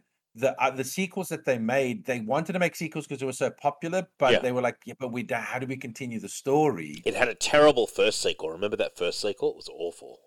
Actually, you know what? It was awful in terms of the story and world building, but I actually did like what they were trying to do with the chapters, where it's all in the one city. You come there as like a refugee, and your decisions through the different chapters actually affect the city. From chapter 1 to chapter 2 to chapter 3, which I thought was a very interesting idea. It wasn't executed, but again, it's because you made a sequel to a game that... They were rushing it because... Well, they did rush it. They had to get it pumped out. But you were also making a sequel to a game where you hadn't actually probably planned on making a sequel. Sure. It was just a one-off, like, story. Yeah, but that's not how the video game industry operates, is it? If they've got a success, they want to make a franchise. Yeah, well, it's the same. Look at Final Fantasy, right? Final Fantasy was called Final Fantasy because it was literally the last game they were going to make. Right. But it was such a massive hit that they were like, oh, we're going to make more. But they were like, well, we can't continue the story, so we'll just make every game different, but it'll be called Final Fantasy. You know, which, again, luckily for them, they named it well so that they could do that. You can't... well, I suppose you could do that with Dragon Age, but it just doesn't feel the same. Has there been a Dragon Age game since Inquisition? No. That's No, interesting because I thought that was they've been working on Dragon Age 4 for a while, but everyone keeps leaving the company that's in charge of it and is working on it. Everyone keeps leaving. Is it EA or not?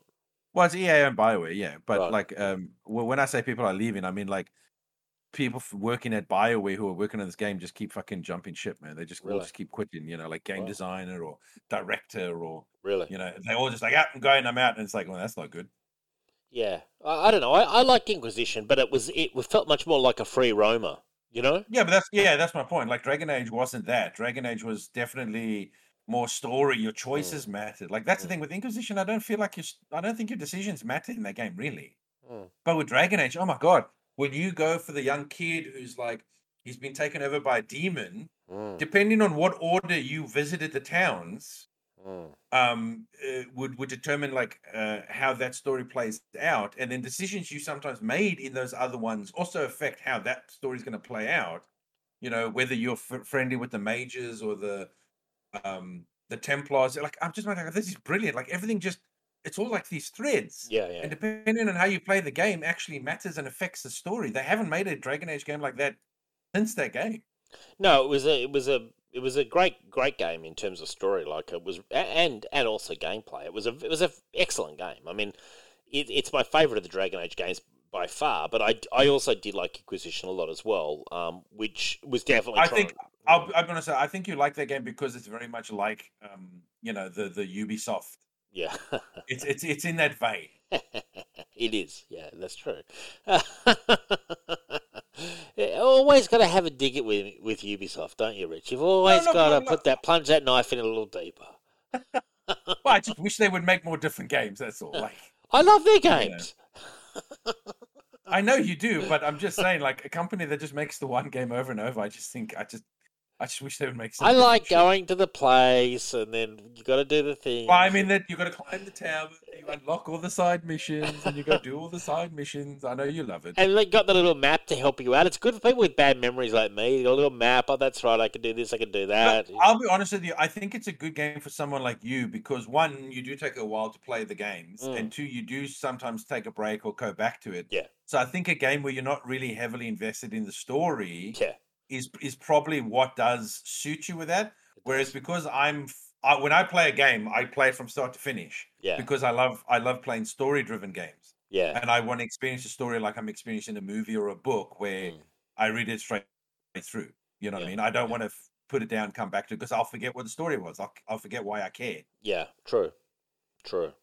No, that's true. No, I am famous for. I can't tell you how many video games I'm so confused by what the story is. I just don't care. I'm just like. Well, that's why I think. Look, I think Ubisoft is not my company because they don't play to my strengths, but they do to you, and that's why I think you like them. So I'm just poking fun at you. Like, yeah. I'm glad they make games that you can play and you enjoy. It's just that their games are not for me. No, I hear, man. And you are right about Dragon Age Inquisition. It is more Ubisoft-like, actually, now that I think of it. Yeah, it is. It's very much like that, actually. Yeah, well, it's go here, unlock, do the side shit, close the portals. It's basically just an open world Ubisoft game. Like, it's... Interesting. Now, Ghostbusters Afterlife performed better at the weekend box office than anticipated. It hit number 1.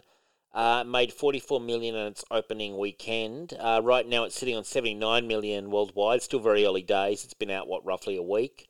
Can I just say, I love that they go, it performed better than expected. I was like, according, like, who gave the lowered expectations? Did you think? Well, they do surveys. They do surveys of the audience and stuff like that. Yeah, but with this one, I think there's just a lot of saltiness over the 2016 Ghostbusters. That I think they were hoping that this one would do badly. Yeah.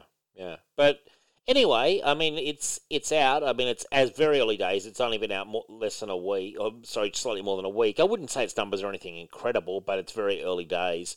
I haven't seen it yet. I'm not even sure if it's had an Australian release yet, actually. Has it had an Australian release? I'm pretty sure it hasn't. Yeah, so it's not even out in Australia yet, which is, again, a giant shame, and they can't be surprised when people are pirating these movies when Australia's now back to getting, movies a month or 2 months later. It's ridiculous in this day and age. Ghostbusters Afterlife, I'm looking for a release date in Australia. I'll try to give that to listeners now.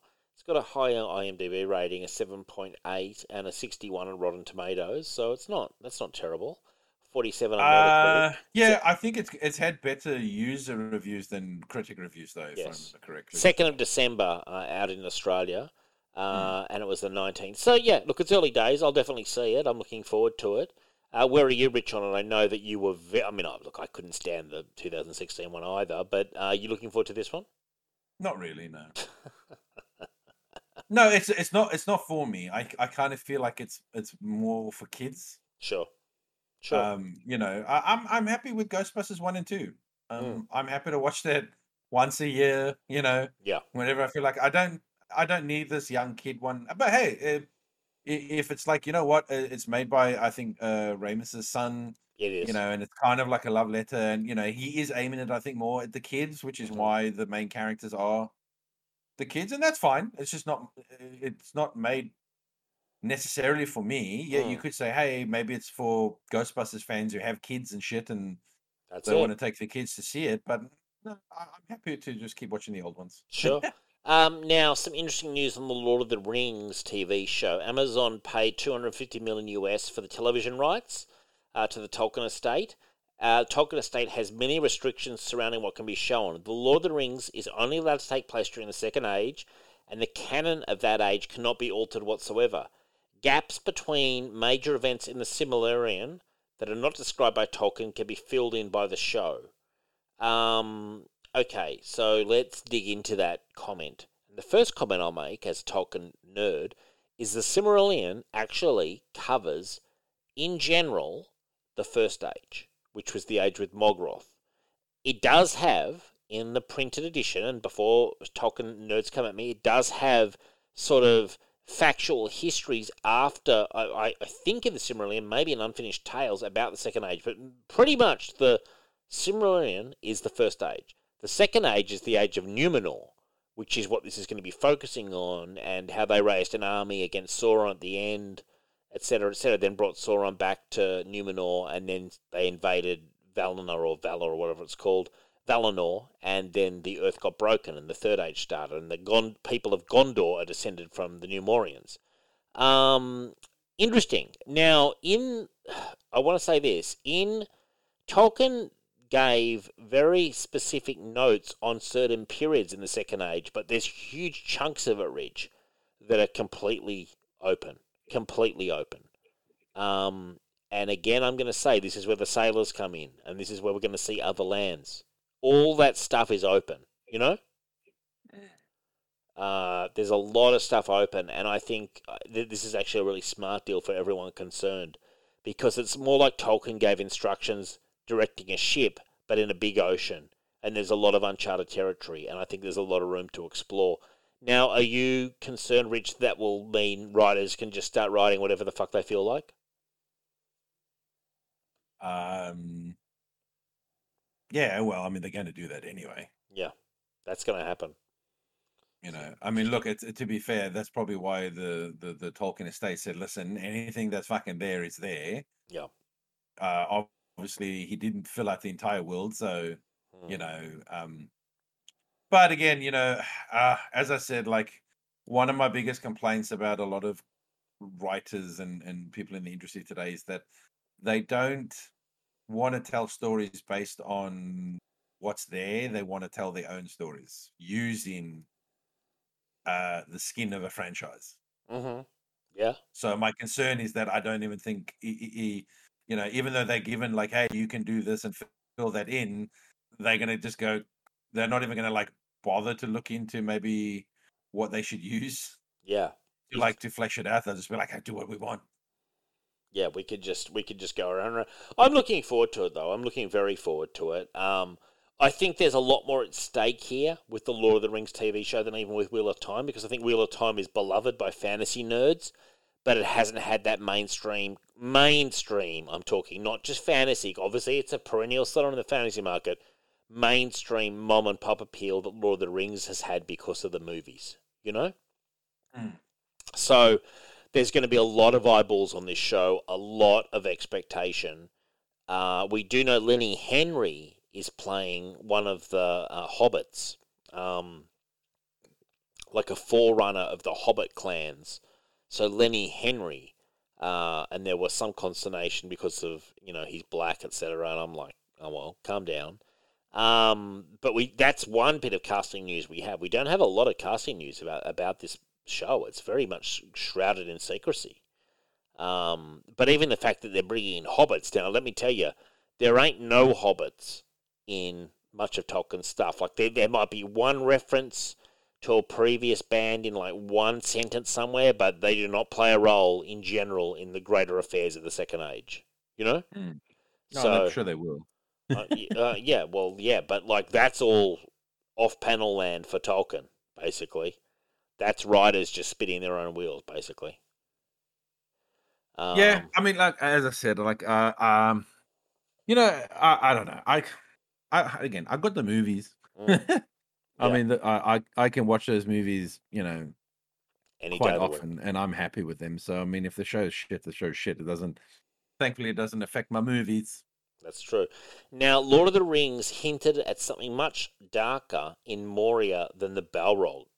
In The Lord of the Rings, Gandalf claims there are things older and fouler than orcs in Middle-earth, but what is he referring to? Now, I'm not sure I know the answer to this either. As a reader of Lord of the Rings, people were referencing some sort of Cthulhu monster. Do you recall one from Lord of the Rings? Because I'm struggling to recall it. No, but people love putting Cthulhu everywhere, so... but I don't recall Tolkien doing that, do you? No, of course he didn't. Yeah, that's what I'm saying. Like, Lord of the Rings, Cthulhu. I'm typing that into the internet, and people literally just want a Cthulhu in everything. It's really weird. Yeah. Well, there's one in there's crossover fan fiction, but I don't know about Cthulhu in Tolkien's Lord of the Rings. So I'm not sure what Gandalf's referring to. I mean, something darker than the Balrog? I thought he was referring to the Balrog. But something worse than the Balrog in Moria? What? Who knows? I don't know. People were saying, are you familiar with the Watcher who walks, Richard? People were saying that. Now, I'm not even sure what's that in Lord of the Rings. I'm typing in Lord of the Rings, the Watcher.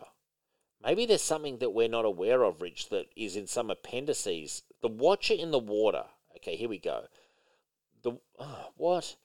The Watcher... Well, I know in the movie they made the Watcher in the water look like some sort of Krakeny Cthulhu thing, but... Oh, it's that thing! Right, so it's the thing that attacks them when they're... Yeah, but I mean, that didn't seem like such a major threat, did it? No. So, okay, sorry, now it rings a bell. So basically in Lord of the Rings books, for a while they camped outside the door of the secret passage to get into... the elf door to get into Moria, because back in the day, the dwarves and elves had more friendship. And they spend some time and they can't work out the password to get in, and Gandalf's, from memory, really, really angry. And during that passage at some point, this Watcher in the Walker with tentacles comes up and almost drags one of them into the water, or I think maybe Frodo or someone, and like there's a bit of consternation, and then they remember the password. It was definitely Frodo, because Frodo had the ring. Yeah. And from memory, it was Friend, wasn't it? I think it was Friend was the password to get in, and then they got in. Yes. Yes. Now, okay, wow. That certainly wasn't, in my imagination, a massive threat worse than the Balrog. It was a monster, like a troll under the bridge. It was a concern, but it wasn't like, oh, this is the darkest threat of all time, you know? It was kind of like a shark in the water. Like, yeah, it's fucking dangerous, but like it's not so demonic. And like, I didn't see Cthulhu there. Cthulhu are otherworldly, interdimensional kind of planet. Well, yeah, I mean, not everything with fucking tentacles is Cthulhu. Yeah, that's people reaching way too far. I'm sorry, I've read Lord of the Rings multiple times, and I actually thought there must have been something else that I've forgotten, and I'm like racking my brain, and then I'm like, that creature is you're telling me that's the darkest creature in Middle Earth? I'm sorry, no, Shelob is darker than that. You know? Like, no. Well, again, that's the problem with fan speculation. And believe you me, the Balrog was more of a fucking problem than that thing. as shown by the fact that dragged Gandalf to pretty much his death. You know, hell. Yeah, it's like you shall not pass. Yeah, that I'm glad we got to the bottom of that though. Thank you, Google, for letting me get to the bottom of that story because I was quite confused. Now, Keanu Reeves calls the MCU visionary and ambitious and would be honoured to join, according to a new interview. There's a lot of speculation that Keanu is lining up to play Ghost Rider. We did have the reports that, what's his name? The guy who plays Daryl Dixon. What's the guy's name? That actor? Yeah. Fuck. God, I've totally forgotten his name. Like he's also Oh in. my god, we were literally just talking about I him know. last week. I always think his name is Daryl, but it's not Daryl. It's just the character he plays. He was in that Death Standing or whatever video game, like that game where you're the mailman and all that stuff. I'm ashamed of myself for forgetting the guy's name. I'm typing in now. Daryl Dixon. As soon as I said name, it's Norman Reedus. You're well done, Rich. Yeah. And I'm disappointed in myself for not remembering his name because it's quite a distinctive, good name. Now, there was speculation, I believe, only last week that Norman Reedus was in talks to play Ghost Rider. And now Keanu, who has been mentioned in this role before, seems to be cycling back into contention. Do you believe either of them will end up with the role? I think Keanu, maybe 20 years ago, yes. Yeah. Keanu now, a bit too old. But then again, to be fair, Norman Reedus is looking a bit too old as well. Norman Reedus is only about 5 years younger, I think. I don't think he's that much. Yeah, but they both basically look like they're between 50 and 60. They do, yeah. Well, I think they're both 50 Johnny plus. Blaze basically needs to be a guy that's like 30 max. Yeah. In my opinion. I mean, you could even argue, fantastic though he was, Nicolas Cage was on the older side when he took the role. You know, he was probably north of 40 when he took that role. Well, I mean, yeah, but again, that was a bit, they did try and make him look a bit younger. You could see that he had a fair bit of like makeup and stuff on. And that was like, what, 15 years ago or something? Yeah. So, I mean, I wouldn't cast him now. No. Yeah. No, I wouldn't cast. I mean, if he was doing Ghost Rider 3 with Nicolas Cage, though, I'd turn up and see it for sure, but they're not going to do that. Yeah, I just feel Keanu would have been good, but it's almost like that ship may have sailed. There could be another role for him in the MCU, though. Like, he's always interesting actor to play a role, but I don't really... I mean, if it was announced tomorrow, I think Keanu I was would love to see Keanu in something, not necessarily Guardians of the Galaxy, but in that vein. Right. Where he's playing some sort of celestial or cosmic guy, who's like a bit more zen. Yeah, okay. Yeah, I mean, there's plenty of Marvel characters I'm sure the guy could play. As I said, like Keanu does look much younger with the beard on, but my God, when I saw him in the Bill and Ted without the beard, Jesus, did he look older. I just thought of someone he could play, Judas Traveler. There you go. He could play Judas Traveler. It'd be fucking great as Judas Traveler. Tie that in. Like, this is the kind of shit that, like... Oh, by the way, I was reading something, a story for today's show was Spider-Man 299. I didn't realise that the Life Foundation and that guy from Venom are all from the original comic. That was actually interesting. So the villain in Venom 1, he's from the original comic, which had the Life Foundation and all that kind of stuff. They actually use that name. So that's quite a callback, isn't it? I get, yeah. I mean, I'm not super familiar with him, but yeah. Yeah, I just thought it was cool. It just goes to show that someone's doing a little bit of fan service, a little bit of an Easter egg there for the fans. So anyway, we'll keep our eye on this. Now, we've got a fantastic email from Michael Kellershim, which I want to read out, Rich, because it had some great stuff that was relating to... Oh, I didn't send you... there's been a bit of a pranking going on recently regarding your love of, or shall I say, apathy towards Jon Stewart. You sent me the picture. Did I send it to you? I wasn't sure if I had or not. Yeah. Yeah. So anyway, he sent me this one, but I found another one, Rich. So there was the one that Michael sent me, which was Jon Stewart as like a really bad action figure.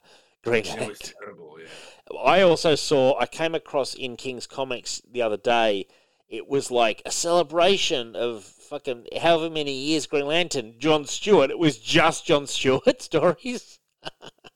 Oh, yeah. I was like, Not many of those, I can tell you that. I was like, wow, like we're really They plunging. were really scraping to get that, I can tell you that. Yeah, like, yes, I was like, oh, all those really great Jon Stewart stories, like over the years. Okay, so you're gonna have to help me with pronunciation. He says, Lois, show stuff. Hayao Mikowski, is that how you say his name? The guy who did all those Studio Ghibli films. Is that how you say I mean, don't ask me for pronunciation. Miyazaki announced he's coming out of retirement for his final film. This is big news as he is the biggest name in animation, and this is only the third final film he has done. And then there's a funny storyline, 40 years in jail for stealing comic books. Back in 2019, someone broke into a storage locker and stole 500 comic books valued at over $250K. The owner hired a private detective to track down the culprits, and police eventually arrested 3 men. This week, one of the dummies charged with the crime refused a plea deal that would have sent him to jail for 3 years and will now face a jury and a potential 40-year prison sentence. Wow. The story says the books were valued at $250K, but a local comic store recently sold Amazing Fantasy 15 for $50,000 by itself, so they could be worth far more. There's an interesting article about that. So, yeah, it is a fascinating storyline, and can you imagine these guys, like, getting tracked down by a private detective? I love it, like a bit of investigation. Because I assume they were then trying to sell them in the secondary market, you know? And I would imagine so. 500 comic books valued at $250K. So how much does that mean each comic book would have been worth? 250,000 times. I'll do my calculator. So if we just for the sake of the argument say that they're all equal value, which they wouldn't be, but that is on average $500. Is that right? Yeah. So each that's saying that they have an average of $500 each, but obviously that's not the case, and some would be worth the big, what do they call them? What's the word they call them? Key ones? Key comics or something? There's a term for it where it's like the first appearance of Hal Jordan and all that kind of stuff. Like there's a term for a comic book that, you know, the first appearance of Wolverine. I think they're called key books, something like that. Are you familiar with the term, Rich? No, but I get what you're saying. Like, with it's a key episode, a key issue. Yeah, they're like key issues. They're the ones that escalate in value when they announce the movies and stuff. It's why the collectors are always trying to swoop on. Oh yeah. First appearance books sell like crazy if for some reason a character's in the news or in a movie or something like that. Oh yeah. Hell yeah. I saw it was funny on one of Michelle's news shows today. They were breaking the story, Richard, about Superman's son being gay. Only a fucking month after the story, like, got you know, they were hot on that fucking storyline, like reporting. Well, you know what? I hope maybe they were because they were looking into it to make sure it wasn't a prank. but like it was so funny because the woman interviewing us, and so how are DC comic fans reacting to this? And I said to Michelle, well, there was like some, you know, pushback. There was also a lot of apathy. And the woman was like, oh, well, the queer DC comic fans are just totally loving that, like, someone is able to represent them. And I was like, oh, God, like, you're not even giving, like, the proper response. Like, there was a fair bit of pushback on the internet from memory, if I recall, when it got announced. You recall? There was definitely... Yeah, there was definitely far more apathy than anything. Because yeah, there was a lot of apathy. There would have been massive... I'm sorry, I don't care. There would have been massive outrage if they'd done that to Superman. Sure, yeah. But John Kent is such a yeah. character that everyone's like, whatever, bro. Like, they literally had to fabricate outrage. Yeah, they did. Yeah, and death threats because nothing was happening. That's right. There was death threats. This is not the response we were anticipating or hoping for. Didn't they fake death threats? There was like fake death threats. They had to fake death threats and stuff because nothing was happening. It was a nothing story. No one cared because no one cares about this character. I'm sorry. I'm sorry, all you 10 fans of this current Superboy. I was a fan of him before Bendis got his hands on him, so I feel you. But I'm sorry, he's currently after Bendis. He's a character no one cares about. Yeah, thanks Bendis once again. For your below average comics, for your mediocrity. Yeah. Oh God. Yeah. No. For your bland mediocrity on so many books. Thank you so much. I've read so many of your comics. I'd say after, what are we in, 2021? I'd say since about 2010. That's pretty much where he started to really drift from me. So he had a good run. Ultimate Spider-Man and most of his New Avengers. And then towards the end of his New Avengers run, I started to spot some real problems. And I don't think he's ever recaptured the magic, ever. He's kept producing. I'll say that for him. He's churned out the fucking pages. But he's written pages that have got to printers. But the quality, I feel, has been lackluster. Agreed. Yeah, definitely. I thought I would be appealing to your sentiment there. And I feel that's a fairly widely shared sentiment across the fucking comic industry. This was Andrew Garfield, and I wanted to get your response to his comments here. He's been doing a bit of press recently and getting a few questions about his Spider-Man, and he says, I think he would be a little turned off by the excess, the billionaire, trillionaire status of Iron Man.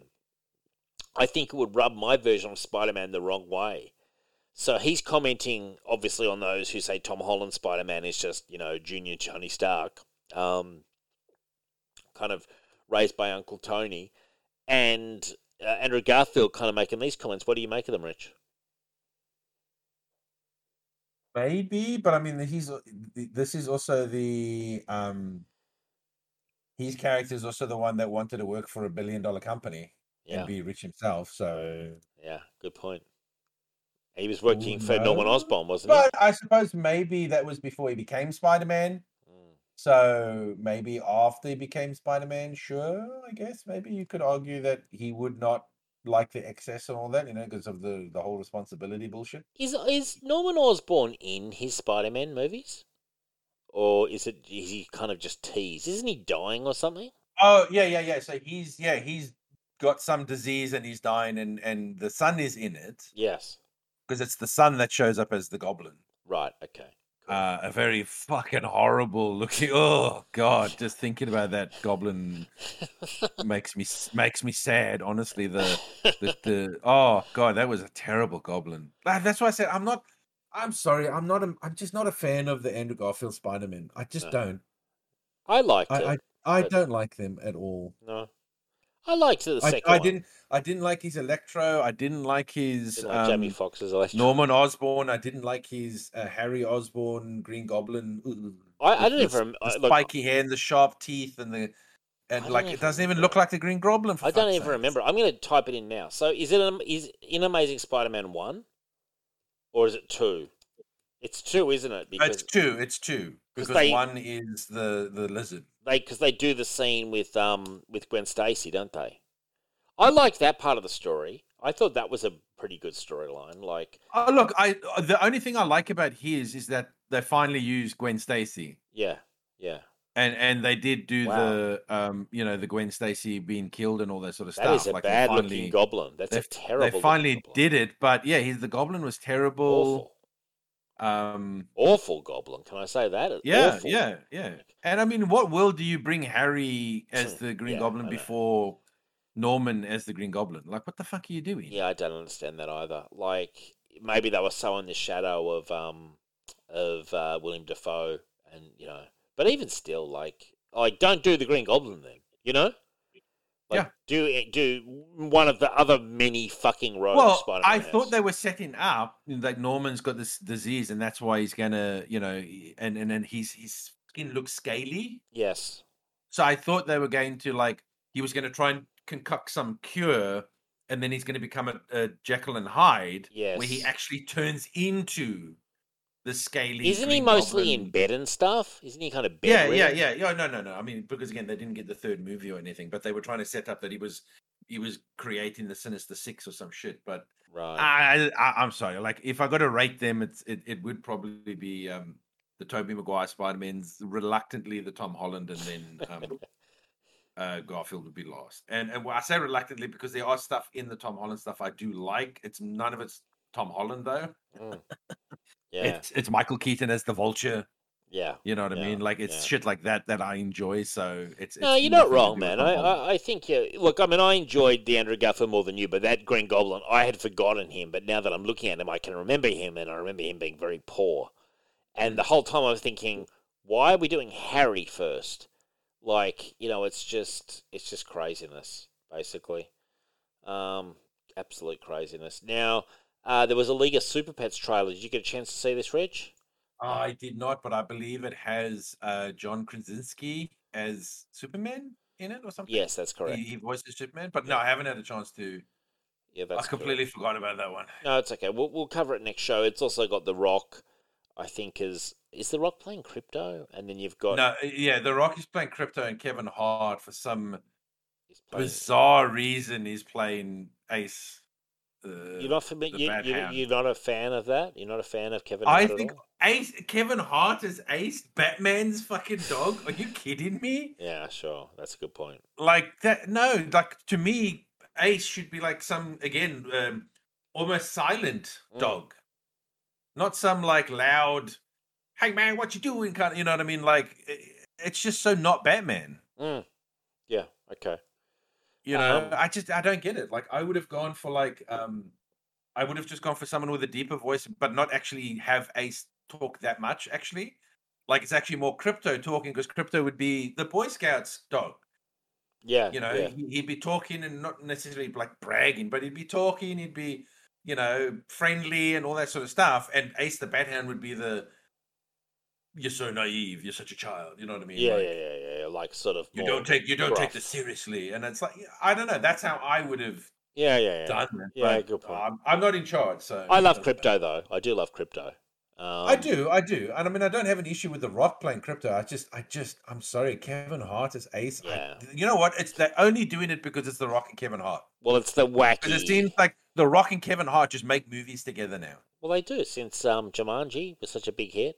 No. Before that, Central Intelligence. That's true. Yeah. Well, they do love each other. They're like, they do. Seriously, it's a very odd romance. I'll tell you something I saw last night. We watched Red Notice, the movie with The Rock, Ryan Reynolds, and Gal Gadot. Look, it's lightweight fun, and everyone plays exactly who you would expect them to. Like, no one... Imagine, like, Ryan Reynolds giving almost a stereotypical Ryan Reynolds performance, and The Rock doing the same. But everyone's doing the version of themselves, but they're not acting out at all. So it's quite predictable. You see the twist coming about 1 billion miles off as well. Can I say that? Chuck Dixon, on his webpage, he reviews movies. He gave the most hilarious. In fact, I'll you know what? Instead of just mentioning it, I'll read it out because it actually made me laugh because I so agreed with it. Like his description of what's it called, Red Notice. I'll type in Chuck Dixon Red Notice because Chuck does sort of like quite sort of detailed film reviews. And he fully puts his writer hat on when he's doing it as well. Like, so they're quite sort of serious, if you know what I mean. Like he takes time. So I'll read this out because God, it made me laugh. Internationally infamous art thief Ryan Reynolds is caught by FBI agent Dwayne Johnson, but both fall prey to Gal Gadot, another internationally famous art thief. And after a series of fights, chases, escapes, more fights, more chases, more escapes follow for the next 2 hours before Netflix mercifully suggests you to watch something else. It's not enough that the streaming service uses algorithms to determine your tastes. Netflix has now allowed the AI to write a movie, and this is the result. And the end product is a movie in which Ryan Reynolds and Johnson play characters they've played before and say things they've said before and do things they've done before in service of a tired, contrived, simple-minded mess of a buddy flick. The characters live a life without consequence as they are beaten, blown up, concussed and fall from great heights without the slightest harm. If the MCU was a germ that sent Hollywood down this dead-end road, this movie is the coronavirus. There is not a single original exchange of dialogue or line of dialogue in this movie. The characters all speak in the same voice as if they're at a production meeting. Worse than that, it's like the notes on the scripts found their way into the actors' mouths as though mistyped on the final draft by an inexperienced studio typist. The cast exists inside a bubble with no interaction with the real world. There's no sense of a larger universe. I suppose giving life to anyone other than the main 5 characters proved problematic for the limited abilities of the program that came up with this. This claustrophobic effect in the writing is heightened by the painfully obvious use of green screen and CGI effects that failed to convince. Hint to filmmakers, stop trying to fool us with those phony lens flares until you figure out how to do them. to call this movie a train wreck is an insult to the old 97. At least train wrecks are exciting and surprising. And you know what? I mean, Chuck is not wrong. It is it's not just formulaic, it's so predictable. And he's right. It's Ryan Reynolds doing Ryan Reynolds, but kind of doing almost like he's not even putting that much work into it. Dwayne The Rock Johnson just sort of, he turns up, he does his thing, and Gal Gadot, she's the sexy girl, and she does very little. It's just, there's just no sense of spontaneity, or even in what should be a fun movie, it's kind of more like you have a slight smile in a few bits, because it just feels so devoid of any originality, basically. It honestly feels a bit tired, if I have to be honest. Oh God, yes. I said, I'm sorry, but if Jesus Christ, that to me is like the Bermuda Triangle of like waste of time. Yeah. Gal Gadot, Rock, and Ryan Reynolds in a movie together. I just go, oh my God, I don't have the energy for it. Yeah. Well, yeah, we watched it, and look, Michelle and I we both gave it 7s, but I felt I was being generous. But I was also like, it was a lightweight watch, and honestly, if your expectations are very low on a Friday night, which mine were, because we weren't doing the show, and you just have it on, and that you had that kind of dead part of your brain, and you just kind of like, it's on and it's okay, that's it. But it's not a classic by any means, you know. Oh, I had no doubt it was. I doubted it was going to be like, oh my God, this is going to be like a classic for the ages. Well, it's yeah.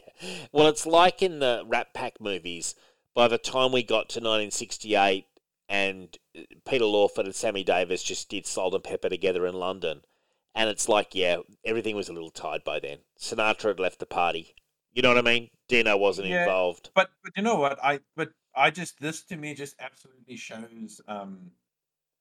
Just Hollywood's absolute laziness when it comes to casting. Yeah. You know what I mean? Like, they're so uninspired and unoriginal. Yeah. True. Well, they like a sure thing, Rich. They like a sure thing. Well, yeah, but the thing is, you know what? Like, even like my issue with The Rock, right? I get it. He's a charismatic guy and all that sort of crap. But even Arnold Schwarzenegger knew to like do more goofier comedy stuff sparingly. Yeah. You know, because I mean, one, you know, you got the accent and all that, but also he's a big fucking buff dude. Yeah. You know, he's the size of a fucking building. You can't, you know what I mean? Like, The Rock as an FBI agent, I'm like, oh, come on. You know, I'm sorry. I find you know, I just find that a bit hard to believe. It's the same. I can't take him seriously in those Fast and Furious movies either. It's like, well, you know, I don't know. I don't know. I don't know. I'm very over The Rock. I'll be honest with you. Like, okay. I just go, ugh, another Rock movie. There was a funny thing I saw. It was a quote where Vin Diesel had said that he tried in Fast and the Furious. The reason they got into like heated exchanges was he was trying to lift The Rock's acting to some whole new level that he felt that needed to be at. And Rock was like, I had a good laugh at that. We all had a good laugh at that. And, you know, I mean, I like The Rock. And he's fine in this. In fact, The Rock is probably the strongest in this movie. If anyone, I think Ryan Reynolds really, really, really doesn't really put in this movie. My from just the trailer, I think they're all phoning it in, honestly. Yeah, there is a bit of a... I think, you know what? They're all there just to have a good time. Yeah. And that's it. They're not actually there to make a movie.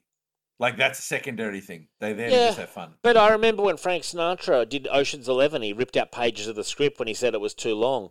And he said, shoot the rest of it. They still made a great movie. And they were gambling all night and whoring all night. And then they'd shoot in the day. You know? They still made it very entertaining. Ocean's 11 had a life. This is dead. This is like... Yeah, but, you know, but that's what I'm saying. Like, you can get away with doing shit like that if you make a good product. Yeah. You don't get to do that if you're making a shitty product or like a product. You don't get to carry on like it's this great thing. And like, you know, because after that movie, they were like, oh my God, we love each other so much. We want to do a Black Adam, Deadpool, Wonder Woman team up movie. I was going, oh, shut your mouths, please. Did they really say that? Yes, they did. That would be a fucking disaster. That's never going to happen as well. Can I say No, that? but it's just the way they carry on. Yeah. Well, Whenever these actors today make a fucking movie together, they're all like up each other's bums, man. Like seriously, it's so grating.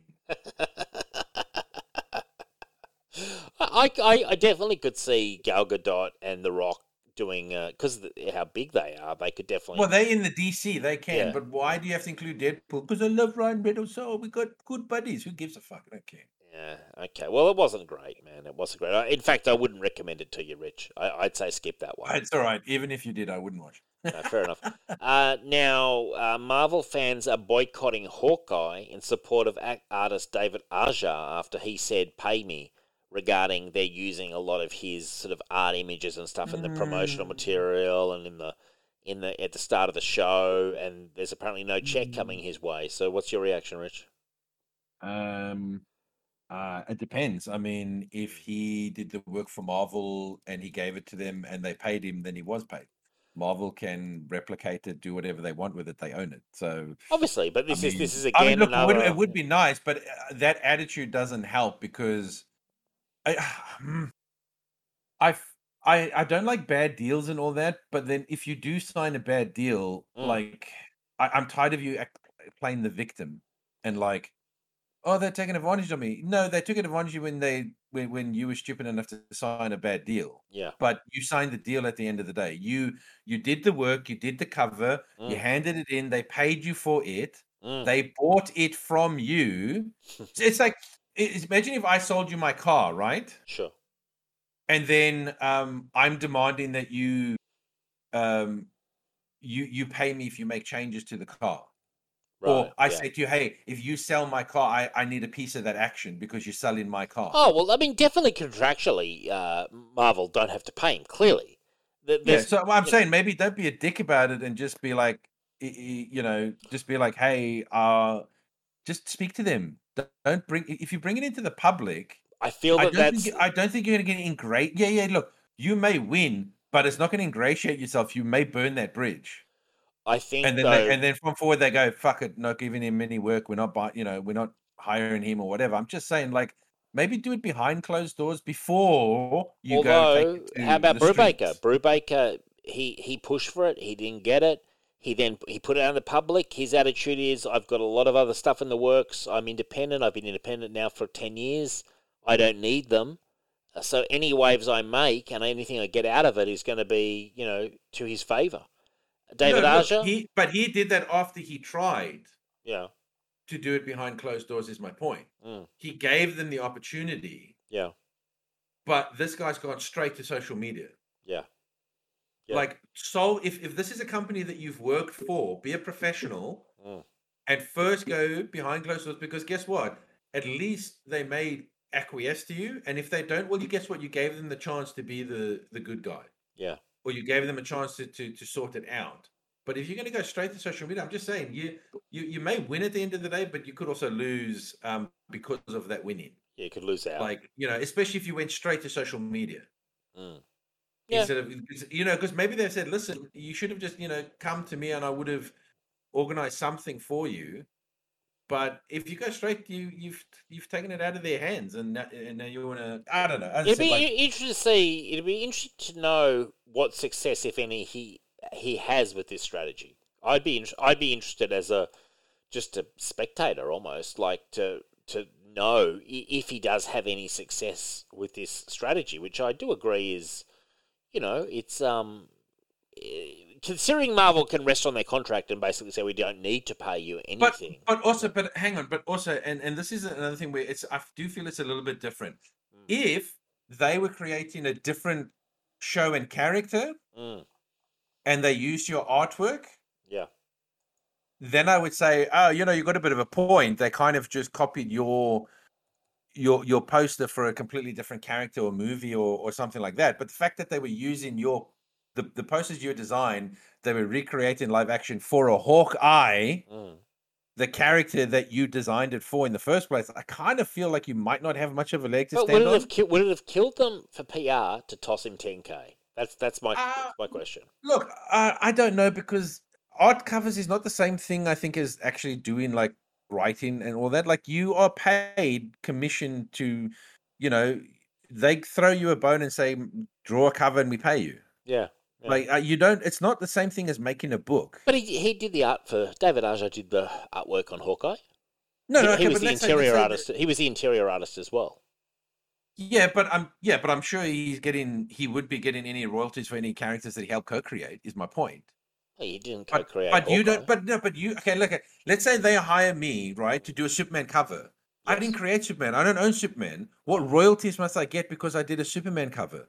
I own nothing about that other than I did the work to make a they cover are of characters they I don't are- own. They are I don't taking believe all in your- royalties on covers. But they are taking all his visual cues and his stylings, which are very distinctive on Hawkeye. It was a big part of what made that Yes, character and they're book blow doing a up. show that fits into that, and they're just replicating the covers and But stuff. see, that to me, That's what I said. that to me I is where could the underst- payment should come. As a- You know, Okay, no, I disagree. If they were doing it for something else, like if they were doing some show called fucking, I don't know, Miss Marvel, Mm, right? And they were using his covers Mm. and recreating his covers for that show, mm. then I'd be like, hey, you used my work as inspiration for a different show or a different character. Mm.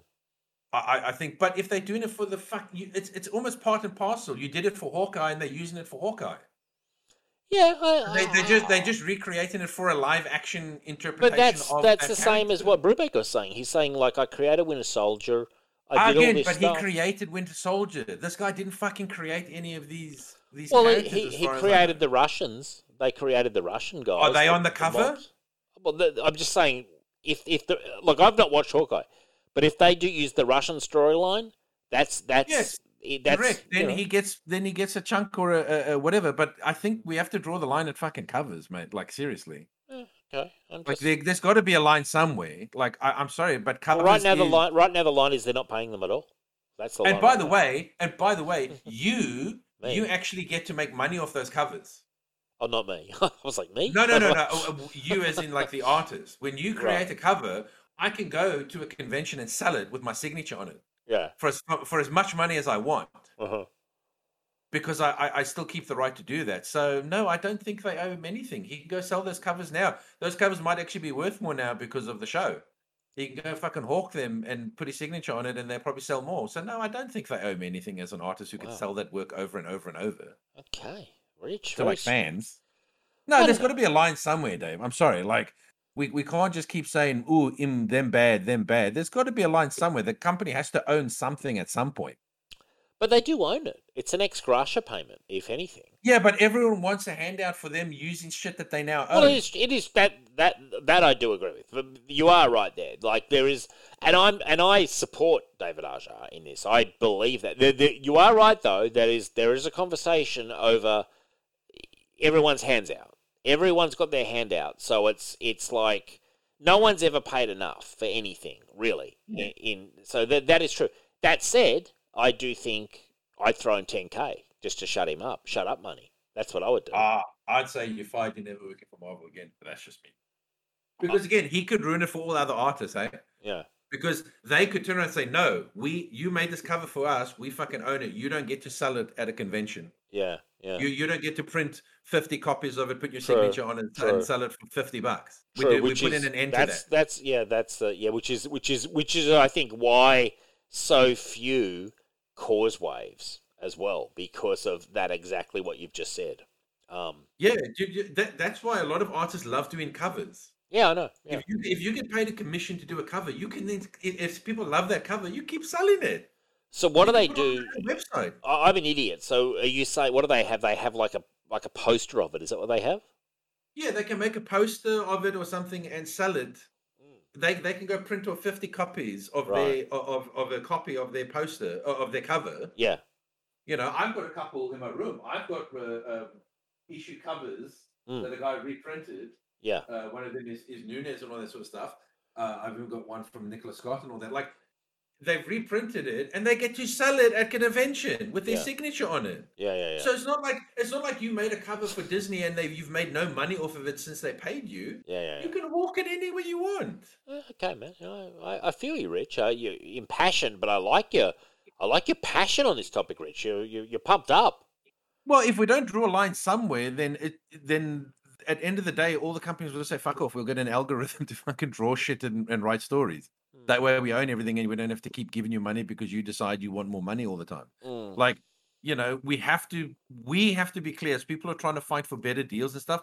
We've got to be also clear where the boundaries are. But we can't keep moving the boundaries. My argument would be this, simply put. That Hawkeye series that's on screens now, and I haven't watched it, but the fact it's got Kate Bishop, the fact that it's got all the looks and the cues, and it's got Hawkeye with the hearing aid, and et cetera, all the stuff from their run, I would throw a bone, ex gratia, 10K or 15K to Fraction and to David Asher. And no, I would pay him for co-creating in the story. I'd give him a royalty or paycheck if they. That's what I'm saying. No, for whatever the reason, I'd throw them money though and say that's the money. That's it. I think that's the way to do it. Yeah, but here, can I be honest with you? I think he probably has been paid, right? But now he wants money because they've used his covers. Gotcha. Yeah. Well, that is. That's what I want to find out. If he has been paid, yeah. If he's royalties, or if he's been cut a check because they're using a story and characters in the TV show, yeah. And now he's saying, "Oh, you used the covers that you paid me to draw in your promotion of it in a live action version. I want more money." Then I'm like, no, I don't. Doesn't work like that. Yeah. You got paid for your story and your characters. They own that cover, and they've allowed you to resell copies of that cover, to people at conventions and stuff and all that. You know how much money you've probably made off reprints of that cover that goes straight into your pocket? A fair bit. You got to draw the line. You have to draw the line somewhere. Like, I'm sorry. No, I hear you, man. I hear you, Rich. It's interesting. It's an interesting discussion. But yeah, two different approaches to. I'm more a fan of the ex gratia payment, which is what they're pushing for, and I do appreciate they're pushing for this. Just like what they really should be doing is, if they're serious, they should have unionized 40, 50 years ago, and the fact they haven't done that is what's led to this situation where they're basically they're beholden to ex gratia payments because of the lack of kind of collective bargaining. Well, actually, you know what? I think I've asked this question before, and I would love it if there's any American listeners who could answer this question for me. If you are work for hire, can you unionize? Right. Or is it only like contract employees, as in like a company gives you a long-term contract and you work for that company like year after year after year until retirement? If you are work for hire, if you're like we hire you for 6 months or we hire you for 1 year and that's it. But you could be part of a comics union. You could be part of a comics union, and that comics union would then interact with the employers rather than the freelancers having to sign their own contracts and stuff. The union would be behind them to get rates of pay, to get participation payment, blah blah blah. That's the way to do it. But I want to clarify because I don't know the American like legal and all that sort of stuff. Like, can you actually unionize? I'm typing into Google. Can a contractor, all employees, if you're not full-time employed, all employees and independent contractors are free to choose to join or not join a union. It's illegal for a person to pressure another person about their choice. That's from Australian. That's Australian. So, can a contractor join a union in the United States? Let's type this in. I would think so. I'm sure that all sorts of professional organisations over there have unions. All about unions. I work for a privately owned franchise. Can my union bargain with its parent company? The answer is yes. Okay, so I don't know. Interesting. I don't know. I'm not a lawyer, and I especially have no idea about the union laws over in the States. But the fact is they haven't. Because I don't know if there's a difference between full-time and contract work. Yeah. Okay. But that's why they're in this position, because they haven't unionized. And what happens is that to keep their gig, they need to stay silent. That's why so few speak out, because they want to keep the money coming in, because they know that if, David Finn doesn't, speaks out too much, I stop getting the cover gig. I stop getting the gigs. And that goes to Richard, who's willing to work for the same rate. You know what I mean? Like there's more people that want in than there are positions. So Yeah, but can I be? I don't know. Like, I get what you're saying, and part of me does agree, but there's also a part of me that's like, I don't want to make it harder for the current crop of writers to be fired. classic. I like Like, it. I don't want shitty writers. What was that person's name that you really disliked? Mags someone? Oh, there's a lot, man. There's Mags Asagio. There's Vida Ayala. I'm sorry. There's a lot of. I don't know any of these people at all. This is how little I must read. But if those people unionize, that's it. They're like a fucking tick that's stuck in, and you're not getting rid of them. A lot of those people, from what I've seen on their Twitter feeds, are fucking hardline communists almost. Yeah. Jesus for sure, Christ, man, and I don't need me to generalize about all of them, but I've seen some of their tweets and I'm like, wow, like talk about aggressively sort of liberal. They're pushing it more into like communism, if anything. You know? I think Vida sent a tweet out the one day that said, "Oh, if you're gonna like criticize my friends and talk bad about my friends, then don't ask me for an interview." And it's like. Who are you? She just sent it out to everyone, and it's like, are you fucking kidding me? You won't go do shows or interview people because they criticize or like they speak negatively about your buddies in the Marvel that's pathetic. work. That's pathetic. Like, you kidding me? This is what's wrong. The current crop of writers don't want criticism. Yeah, that's pathetic. They just want to be told you're brilliant. You're the best. That's pathetic. Everyone loves it. That's pathetic. Do I want to make it harder to get rid of these people? Hell no. No, that is pathetic. Like, I'm sorry. I've said it before on the show, and I hate to repeat myself, but I will. I've written 3 books and published 3 books. When you put a product out to the mass audience, at the end of the day, everyone tries to do a good job. You know, at the end of the day, the audience is going to react how the audience will react. You'll get positive reviews. You'll get negative reviews. You'll get neutral reviews. And frankly, that's entertainment. That's show business. You know, I'm sorry, the business of show. Like, that's just the way it goes. And, you know, every single person who's ever put out a piece of entertainment to the mass, mainstream public, that's just the nature of business. You know, everyone's gotten a bad review. I'm sorry. You know, Francis Ford Coppola's gotten bad reviews. Alan Moore's gotten bad reviews. You know, Chuck Dixon's gotten bad reviews. Like, everyone's gotten bad reviews. And you have to learn to live with the lumps because that's just... And don't believe your own hype as well. Like, you're only as good as your last book. You know what I mean? Like, that's just the nature of the business. I hate to... That means these people have never been good. I'm being serious. Like, you know, like, honestly, like, that's a childish way to behave. Like, oh, if you say anything negative, like, it's like, calm down. We're reviewing books. Like, what do you just want me to just do thumbs up, 5 stars to everything that comes out? Like, really? Is that really what you want? That's what they want. 10 out of 10. 10 out of 10. Another classic. 10 out of 10. She's done it again. That's funny. By the way, I have no idea who that person even is. So, you know. Vida Ayala, she writes on X-Men. Right. Well, she did. Right. I don't know if she still does. She was writing on X-Men with Hickman. She's the one who did that horrible Children of the Atom. Right. Which was where she took humans pretending to be mutants with the same powers as Cyclops, Jean, Nightcrawler, Archangel, and Gambit. Right. I got to say that X-Men run's left me cold. I've completely abandoned it, apart from Wolverine. I've just completely abandoned it.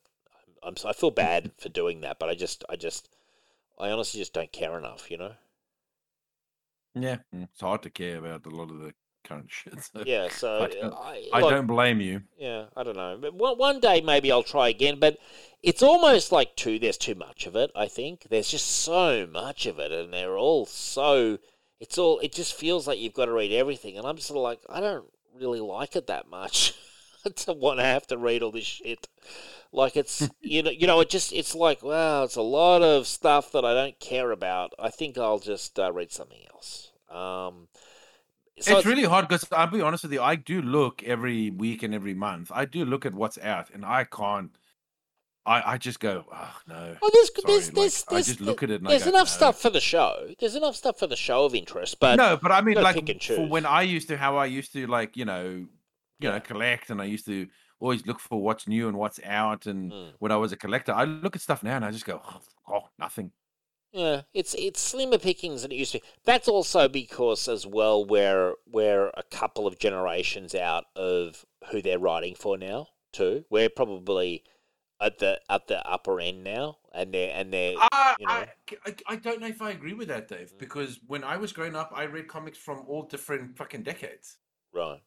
When they were writing for different, like when I was growing up, I was reading comics from the 80s, the 70s. Sure. Yeah. And like and stuff. So I don't agree that there's this generational thing. Good is just good. Yeah. Like Sure. good is just good. I'm sorry. I grew up. I listened to music that was well before my time. I watched movies that were current and well before my time and stuff. I don't believe in this like, oh, it's written for a different generation. No, quality is quality. Yeah. I just wonder, especially with Marvel, if I don't know, I've read good Marvel. I've enjoyed their Spider-Man and stuff, but that X-Men has left me a bit cold. I'll be honest with you. I gave it a big chance at the start, and then I just got to the point where I was like, I don't care.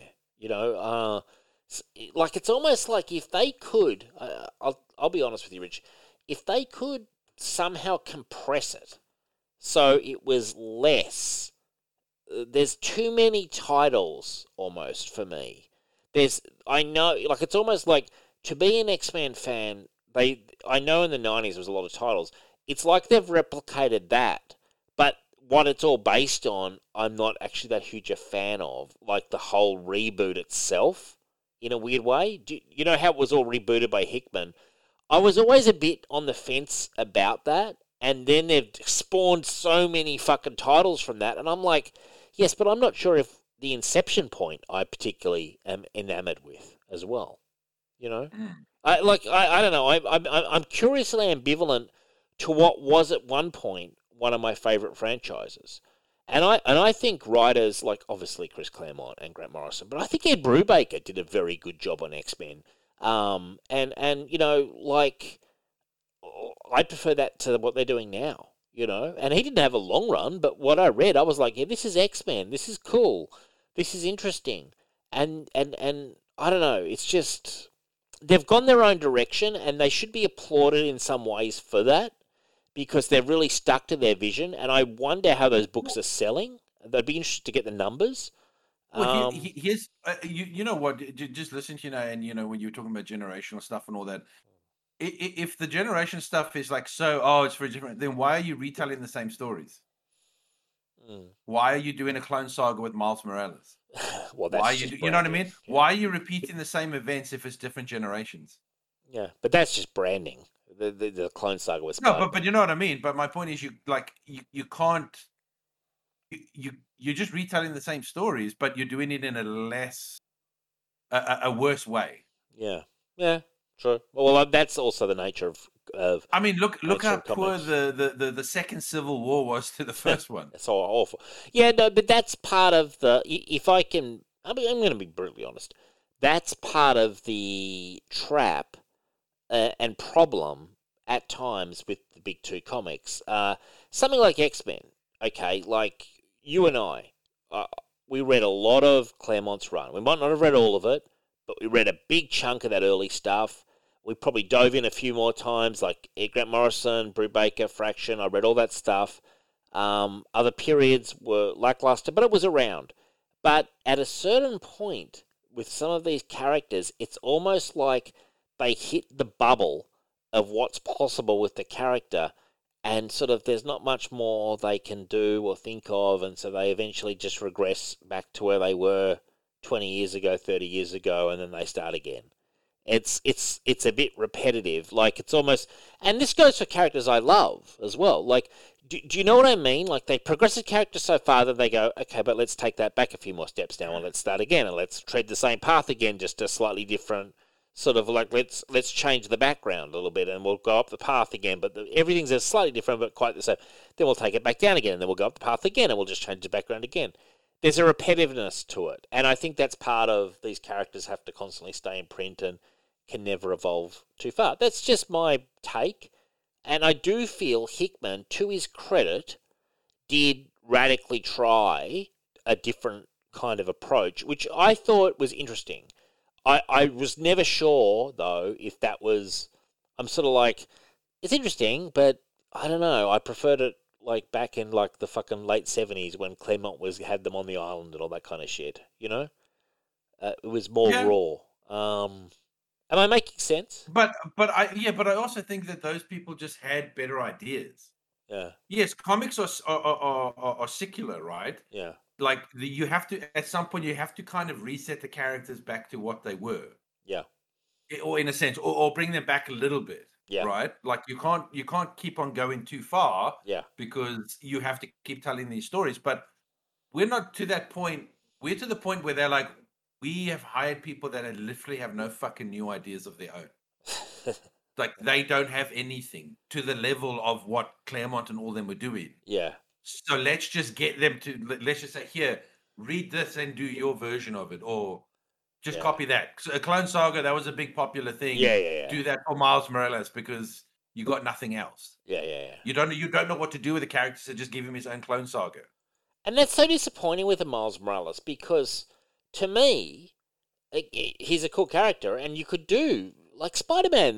There's so much you could do with like a Miles Morales character. You don't need to mirror Peter Parker's story. You know? Yeah, agreed. Like, you know, he's an interesting enough character, and I feel it's easier with Miles Morales because it's not fucking X-Men's like a lot of people. It's like a cast of 200 to 300 mutants. Like if you had a list, Miles Morales, it's just Miles Morales. You know, and then he could create his own supporting cast. I'd probably take him out of New York City if he hasn't already been taken out, and I'd remove him a bit from Peter, and you could tell some entertaining stories and blah blah blah. You could build it. You don't need. I wouldn't be like, oh, you know what we need to do? Clone Saga, and he needs to fight his own Dr. Octopus. He needs his own Electro, which it almost feels. Now I don't know if they do that, but it feels like that's what they do. You know, when I saw Clone Conspiracy, Miles Morales, I did roll my eyes. You know, it's like I agree. Like you just go, ugh. Yeah, really? Yeah, I know. When's Judas Traveler going to turn up? I don't know. The whole thing's a bit. They are a bit devoid of ideas, and you know, sometimes I feel like I wish that boat in the Marauders would just go out and the whole group would just sink. It would just fucking sink to the bottom of the ocean. I'm like, well, I guess we're done. Like, you know, tap dancing. Well, okay. All the time. Actually, you know what? Here's a really good litmus test, right? For because we're using X-Men as an example, right? Yeah. What has been in, let's say, I don't know, I'll give you maybe 10 years. Yeah. What has been actually, no, let's go 5 years, because I think that's kind of when like your Vida Ayalas and all that sort of stuff have been working on the books, right? 5-6 years now. Right. What new character have they introduced that has actually gone on to be anywhere close to successful as any of the other I have no idea. Mutants? I have like, no you know idea. what I mean? I haven't read it. Like X-Men started with the core team, right? Yes. You had Cyclops, Iceman, Angel, all this sort of stuff. They were popular characters, right?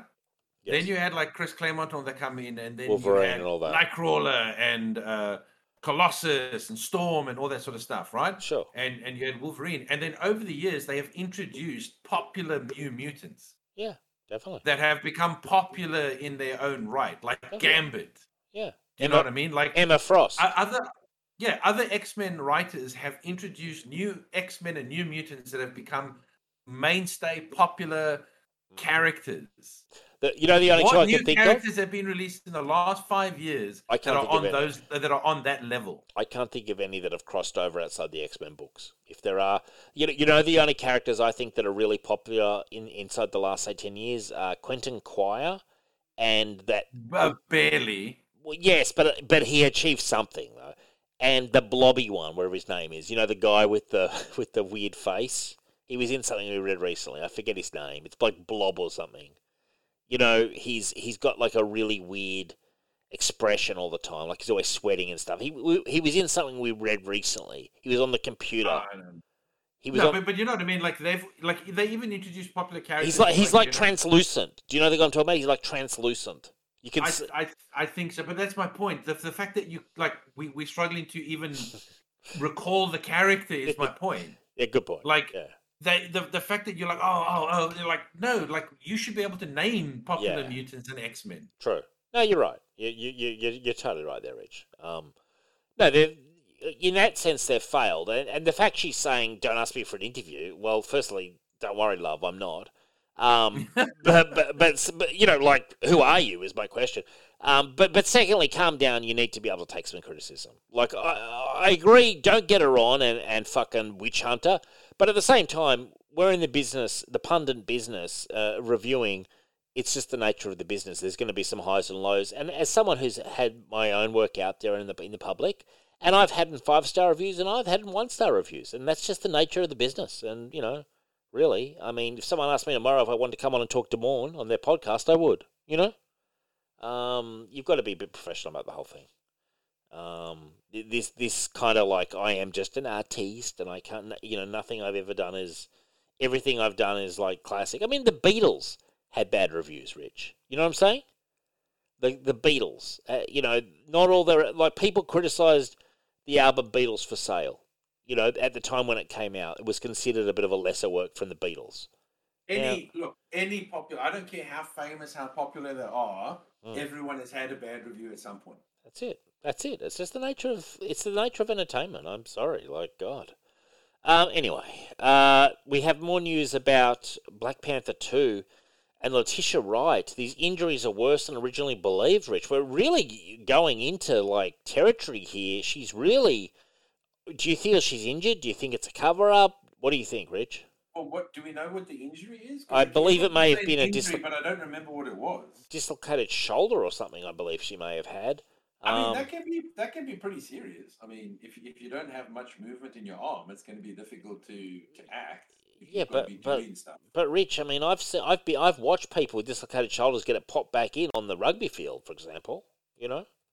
Yeah, but you're talking about like athletes who've probably had that happen before and have probably some sort of tolerance. You know? Plus, I mean, their muscles are stronger to begin with.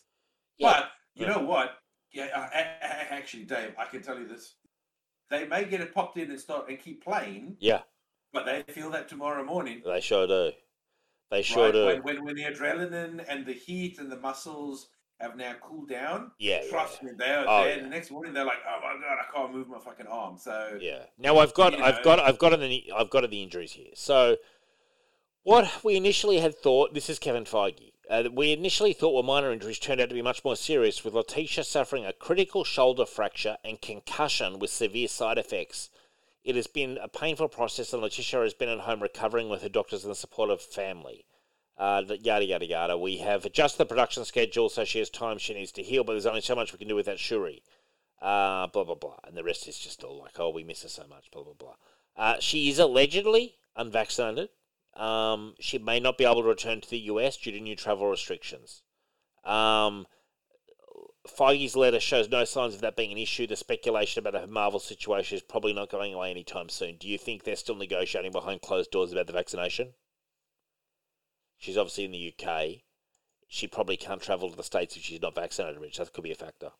No, I don't think it'll be a factor if she's traveling to the States, because I've been following it closely, but I think Biden tried to do a vaccine mandate and it got slapped down by the courts. Okay, all right. Because again, you have to remember, America is very different to the rest of the world. Yeah.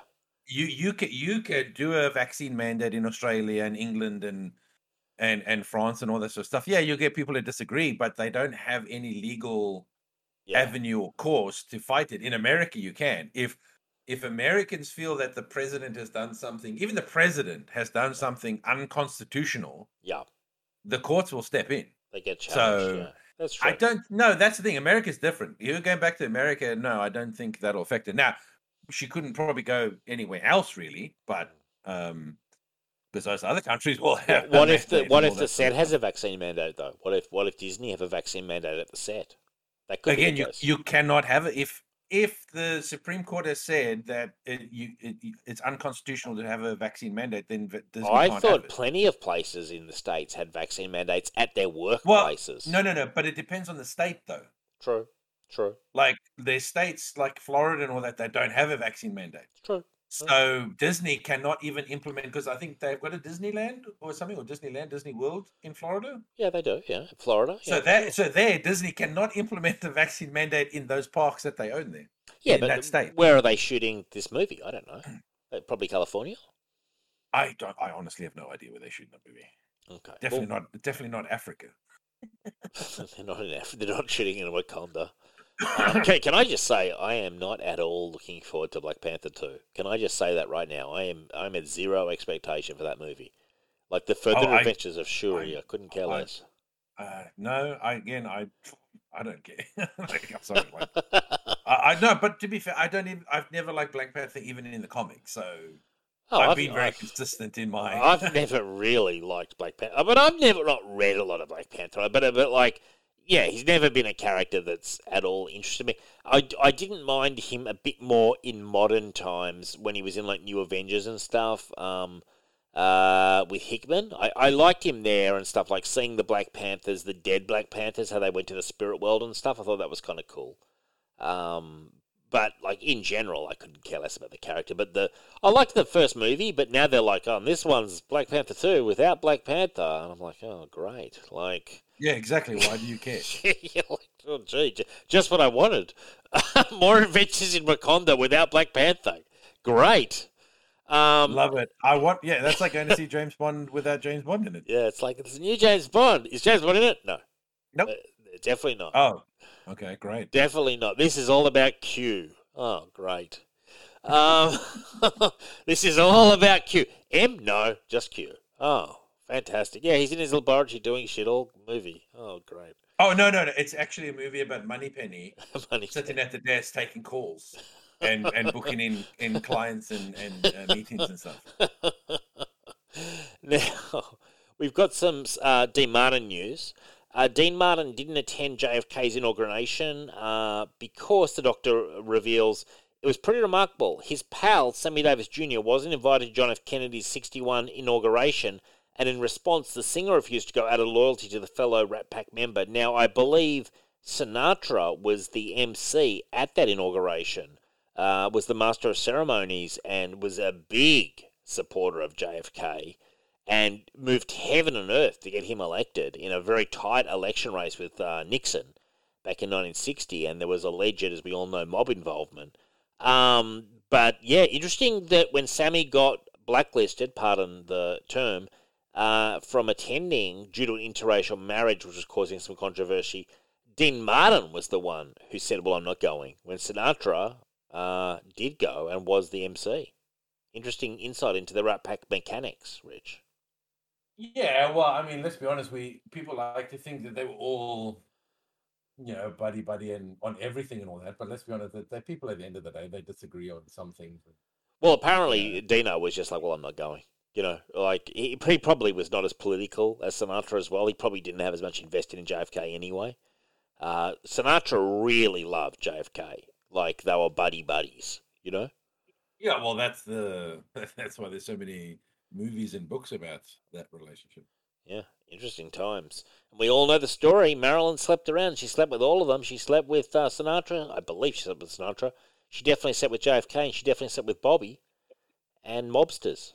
And she had loose lips, is the sadly, and may have spelt her end. Do you believe Marilyn was suicide, or do you think it was a mob hit?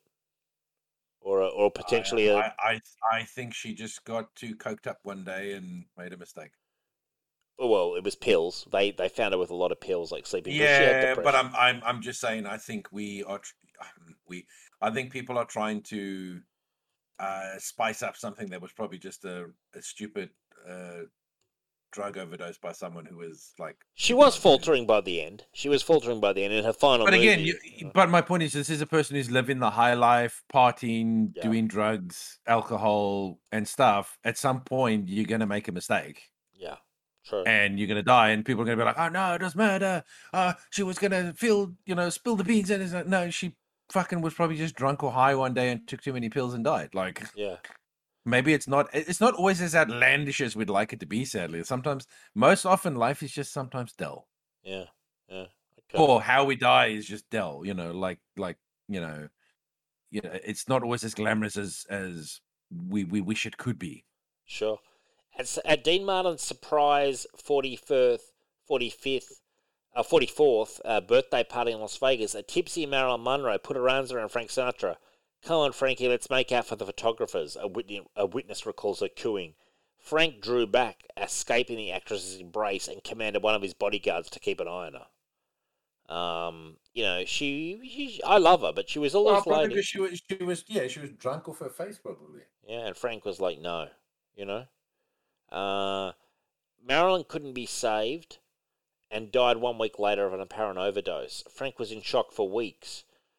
It grew worse when he arrived at Westwood Memorial Park and discovered Joe DiMaggio had barred him from the funeral. I loved her too. A distraught Frank told a pal, no one could say I didn't love her too. Interesting stuff. It was a very interesting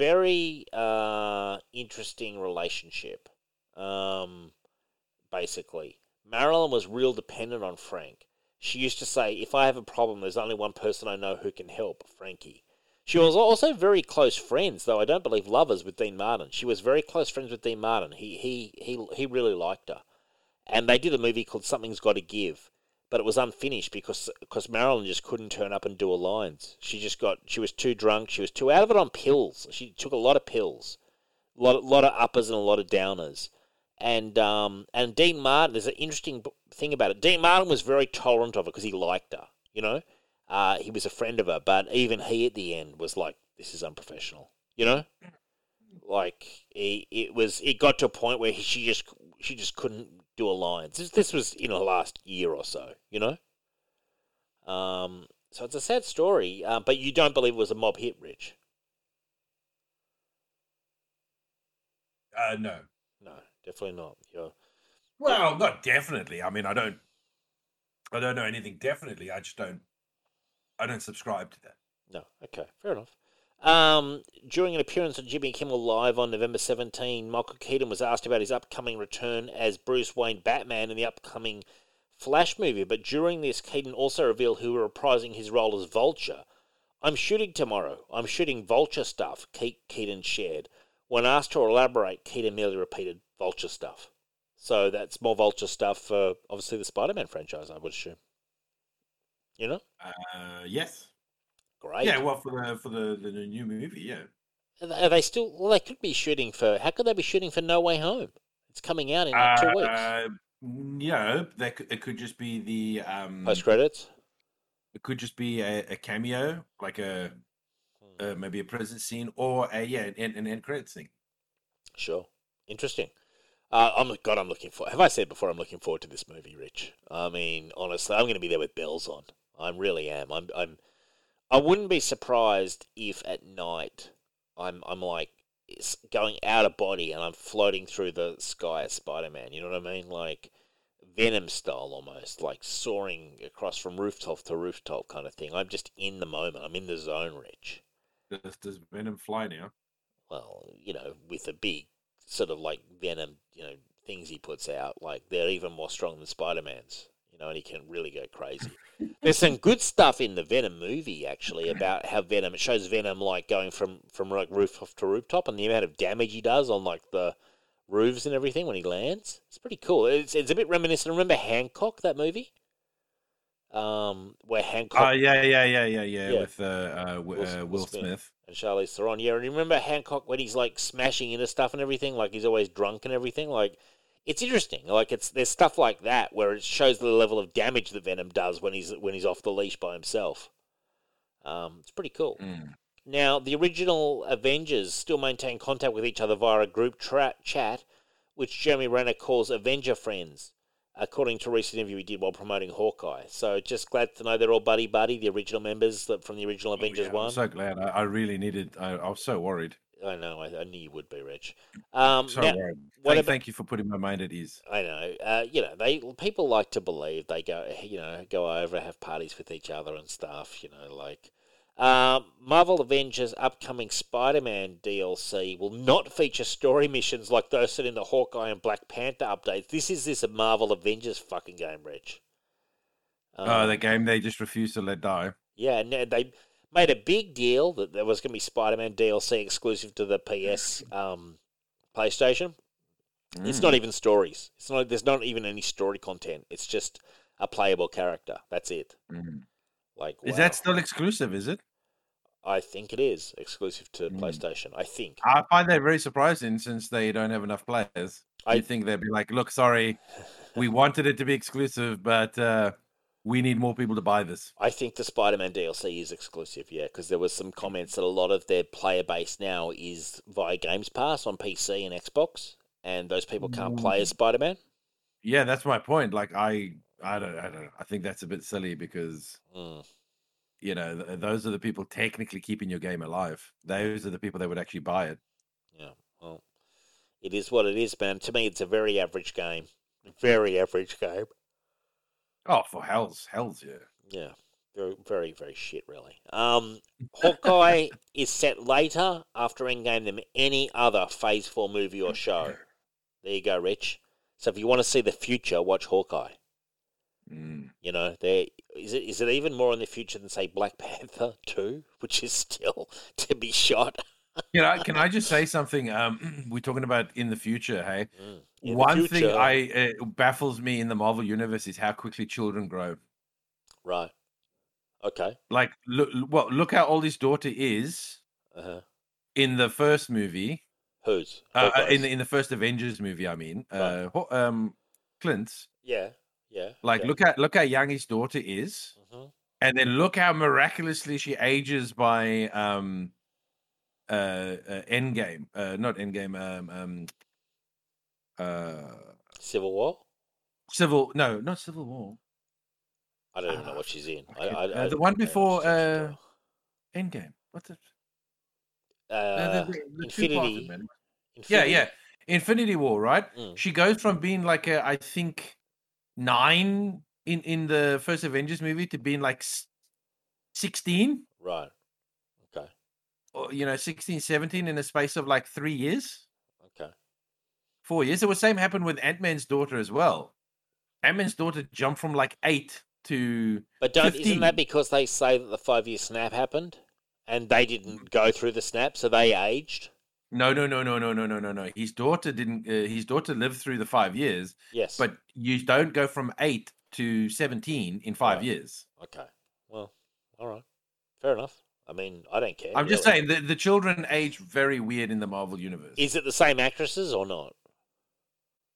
No, completely different actresses. Oh, okay. So they didn't use the same actresses. Okay, fair No, enough. because they wanted to age them up because they realized, we want to use these characters as the replacements at some point. Gotcha. Right, I see. Well, I'm assuming his daughter is the Kate Bishop, isn't she? In the show? I don't know. I haven't watched it yet. Potentially. I don't know. That's a good question. Do you want me to find out? She's I guarantee they'll say that probably something like she's using the alias Kate Bishop to like protect her or so that people don't know that she's Clint Barton's daughter or something like that. Like Haley Steinfeld is playing Kate Bishop.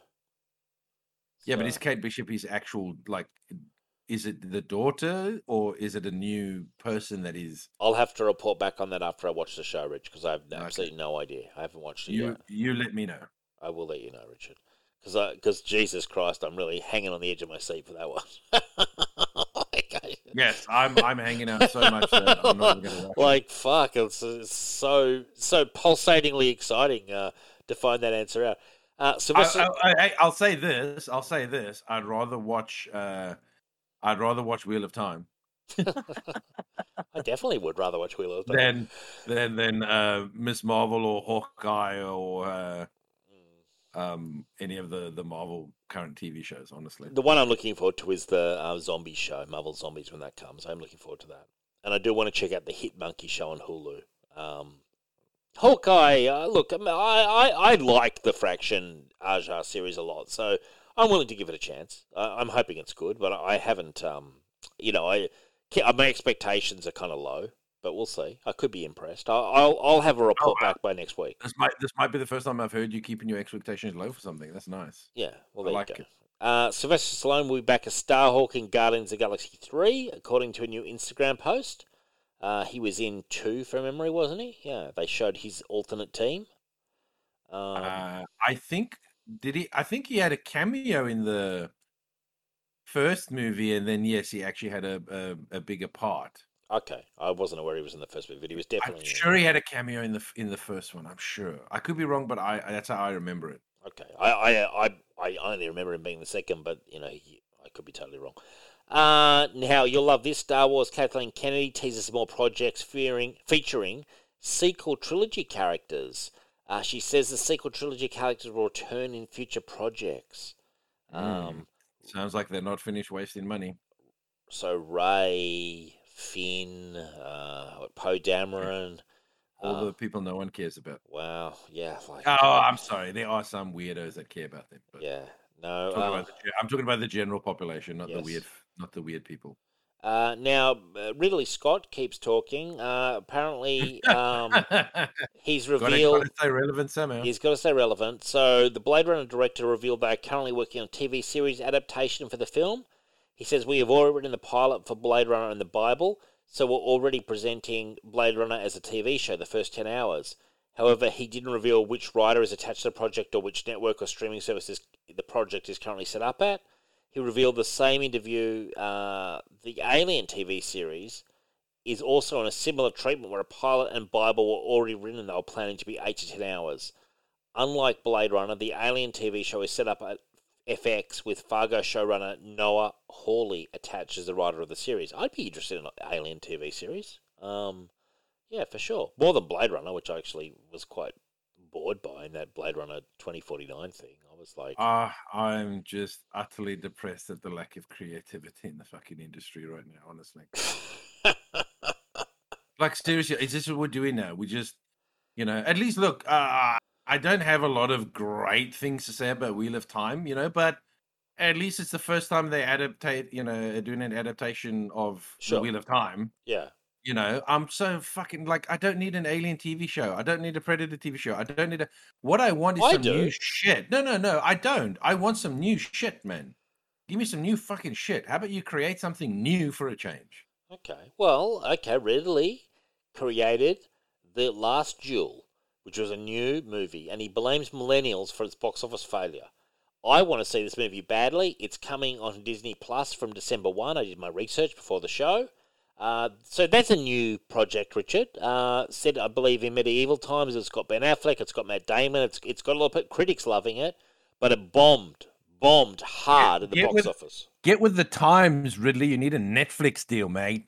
Movies don't make money. Yeah, those type of movies don't make money at the box office anymore. But you're the one saying we need something new. And if I said to you Hawkeye and Last Duel, does that fit those bills? What bills? It's something new. Like the Hawkeye TV show has never been done before. Hawkeye's not new, but yeah. Look, I think the problem is Ridley needs to wake up and smell the reality. Is that the time of the movie box office? It's over. Yeah. Unless it's a Marvel movie or something pretty big. Yeah. Like the days of a movie like The Duel making bank at the box office, it's done, mate. It's done. Well, he did it with The Martian. The Martian made big money. How long ago was that, Dave?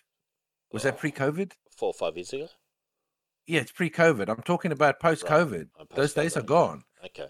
Like, people are tuning in for streaming. Like, people will watch that shitty fucking Rock and Red because it's on Netflix. It's true.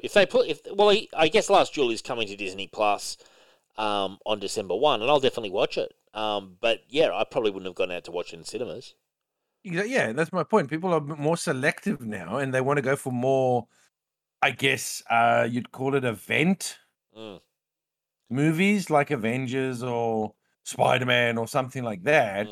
If it's just like a romantic comedy or a drama or it's a thriller, I can watch a show like that on Netflix. There's tons of them on Netflix or Stan or Hulu. They're making that content there. So I'm just saying we've it's the same. Like, workies like saying, your sales, the sales of the shops are really down a bit from like previous years. And I go, yeah, because you trained everyone to buy online during COVID, you idiots. Yeah.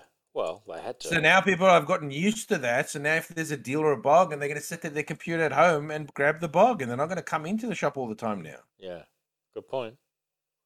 Some still will, just like some will still go to the movies, but it's a different world. COVID has literally created a new type of reality now. Yeah. And Ridley, I'm sorry, man. Sometimes you're just the old fart who doesn't realize it. Yeah. No, well, you're right. I mean, definitely buying patterns have changed, and it's pushed a lot more people online. And there were the early and medium time adopters, but now the mainstream has kind of like caught up to it. But also, don't forget, if you watch something on Netflix and you don't enjoy it, you haven't wasted anything other than your monthly subscription. Exactly. Yeah. Exactly. Right. Every time you go to the movies and you don't enjoy a movie, that's $20, $25 wasted. Oh, 100%. 100% agree. So, people are, again, they're more selective now about what they're going to go see at the movies and all that. So, and again, a lot of people, COVID has put a few businesses out of work. Some people have lost their jobs or, be forced to work from home or not allowed to work because they haven't got a job. Like, there's a lot of factors in the world now that's created this new reality.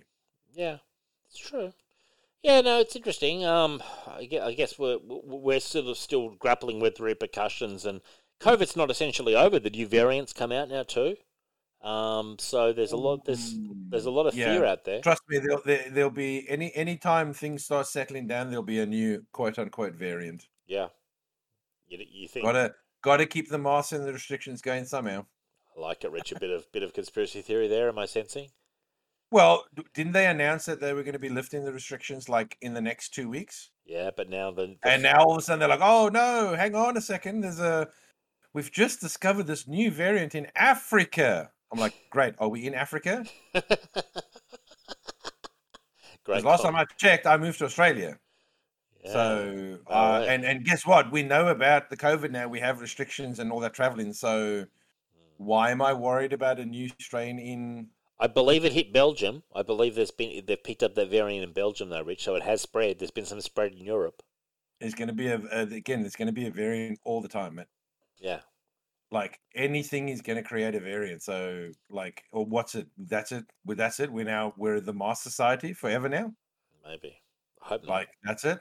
Every time you go into a shop or restaurant now, you got to flash the. Yeah. You got to flash the papers. I am sick to death of doing that, frankly. I am sick. You know what I mean? But that's my point. Like, what does it matter? Did we all survive this last variant? Well, not all of us, but most of us. I would say, like, when I say us, I mean the human race. Sure. Oh, right. Like, we survived the first COVID, and we survived the variant, the stronger, deadlier one. Yep. So, I mean, what is exactly is that we... What are we doing here is my question. We could be walking around with hazmat suits before we know it. What's the plan? That's what I want to know. Could wind up as Fallout, man, where you're walking around in a hazmat suit. Hey, mate, that's where we're going. It feels like the government wants to just keep everyone, like locked up and in their homes and shit. Yeah, scared. Yeah, exactly. Police state. Every time they say that there's going to be a relaxation or slowly getting back to normal, then something springs up. Yep. No, it's crazy, man. It's fucking nuts, and it'll be. I mean, there's going to be a lot of alienation in our media. I think in our entertainment, as people get more and more disconnected.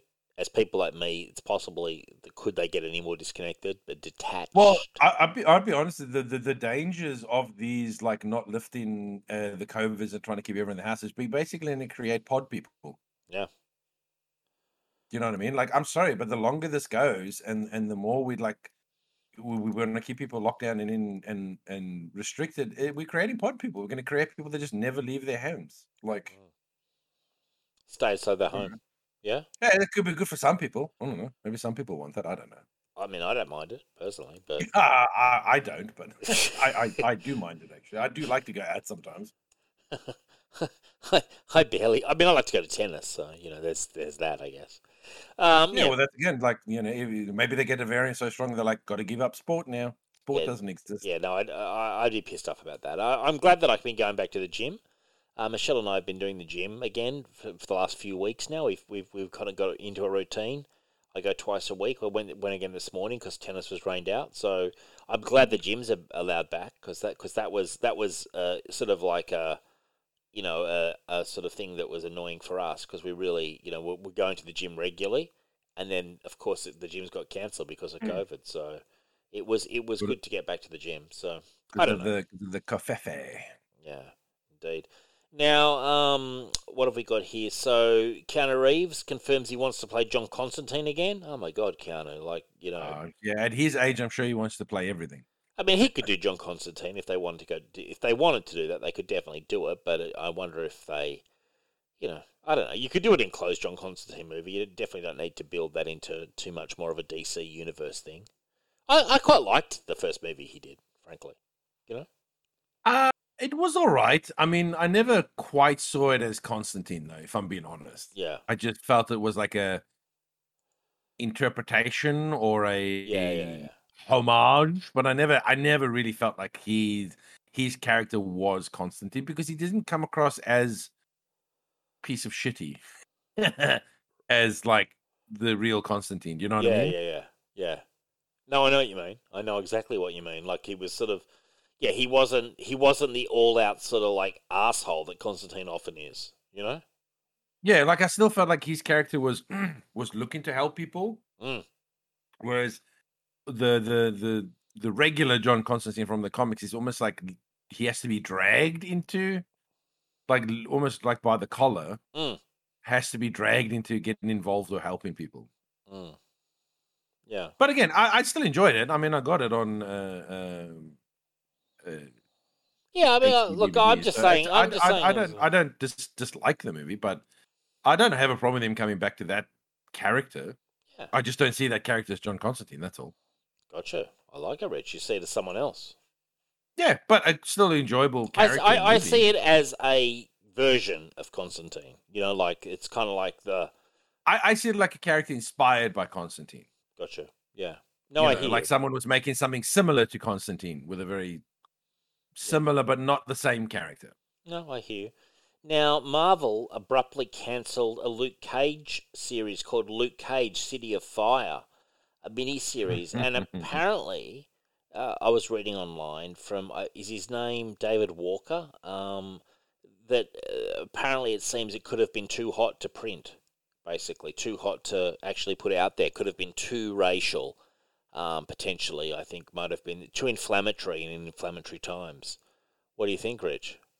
Possible. I mean, it depends. I don't know who the writer is and all that, but I mean, what are you telling me that he was going to paint the rioters in a negative light? It's not his work. He was just saying that given No, sorry, not this writer. I mean the actual writer of the thing that got cancelled, the Luke Cage title that got cancelled. I don't know that writer's point of view. Was he? Because the only thing I can think of that they would cancel something like that is that he was going to have Luke Cage kick the shit out of the writers. But maybe Marvel's like, no, the writers are the good people. The people burning down the city are doing it for the good reasons. We can't slander them. I don't know. Yeah, I would have thought more than likely it would have been super PC, but maybe you're right. It could have been, it could have been, maybe it would have been him against Proud Boys and stuff, you know? Like, I think Marvel would print that in a heartbeat, though. Yeah, probably. Yeah. Oh, Luke Cage kicking the shit out of racist white guys. Oh God, they'd print that like by the boatload. If that was the story, I can't see them saying that's too hot to print. Yeah, I don't know. I don't know the content of the story. I'm just wondering. I mean, how many comics do you see where the writer has to mention something about white people or white privilege or? Oh, yeah. Like, I'm sorry, if he was going to kick the shit out of racist white people, I don't see them not printing that. Yeah. The only thing in my mind that they would not print it is because it was actually going to maybe give a more 50-50 point of view where they weren't going to treat the writers like righteous people, like some people seem to want to treat them like. Oh yeah, the rioters, aren't portrayed as the criminals they actually are. Yeah. Exactly, yeah. A lot of people see them as the good guys, and so maybe this book was like, no, it's more nuanced. It's or fucking hilarious. Maybe the intentions were good, but the way they did it was wrong, and Marvel was like, how dare you? We're canceling your book. Yeah, interesting. I don't know. I don't know because I don't know who the writer is, and I don't know his stuff. So yeah, interesting.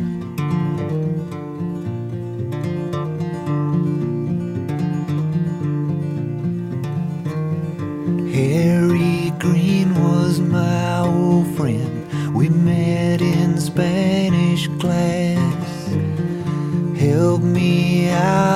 spot I was in, he stopped a redneck from kicking my ass. Stopped a redneck from kicking my ass.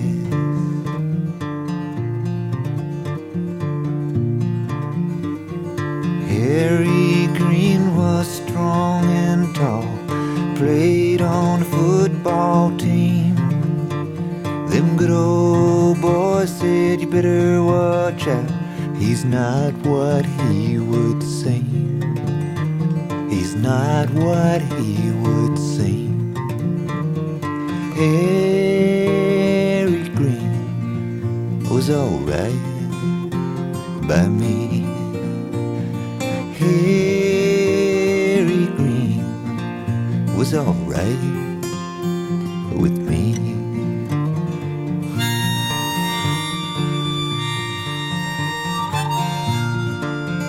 Well, them high school halls can sure get rough when you ain't like everyone else.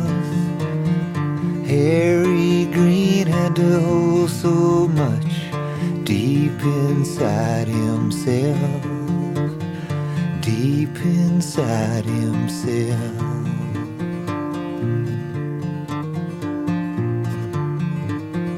Harry Green was middle class, 16 he got a new car. I remember him in the talent show, banging on his old guitar, banging on his old guitar. Harry Green was alright with me. Harry Green was alright by me.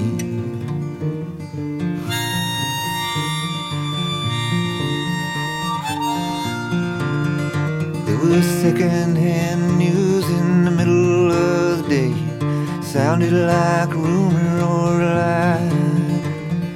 Pontiac wrapped around an old oak tree, vehicular suicide.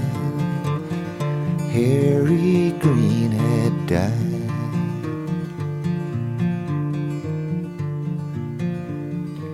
Sometimes I wish I was still a boy with life ahead of me. One day I'll go back and say a few words over Harry Green, over Harry Green. Yeah, Harry Green was alright by me. Harry Green was alright by me.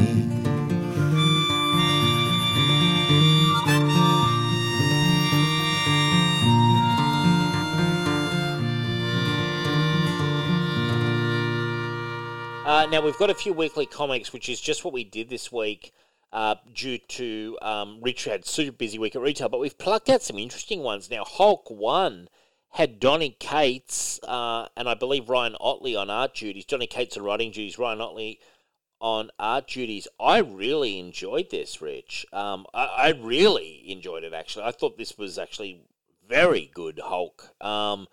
And extremely absorbing. I gave it 8.5 out of 10, and I frankly loved it. I thought it was excellent. What did you think of this one, Rich?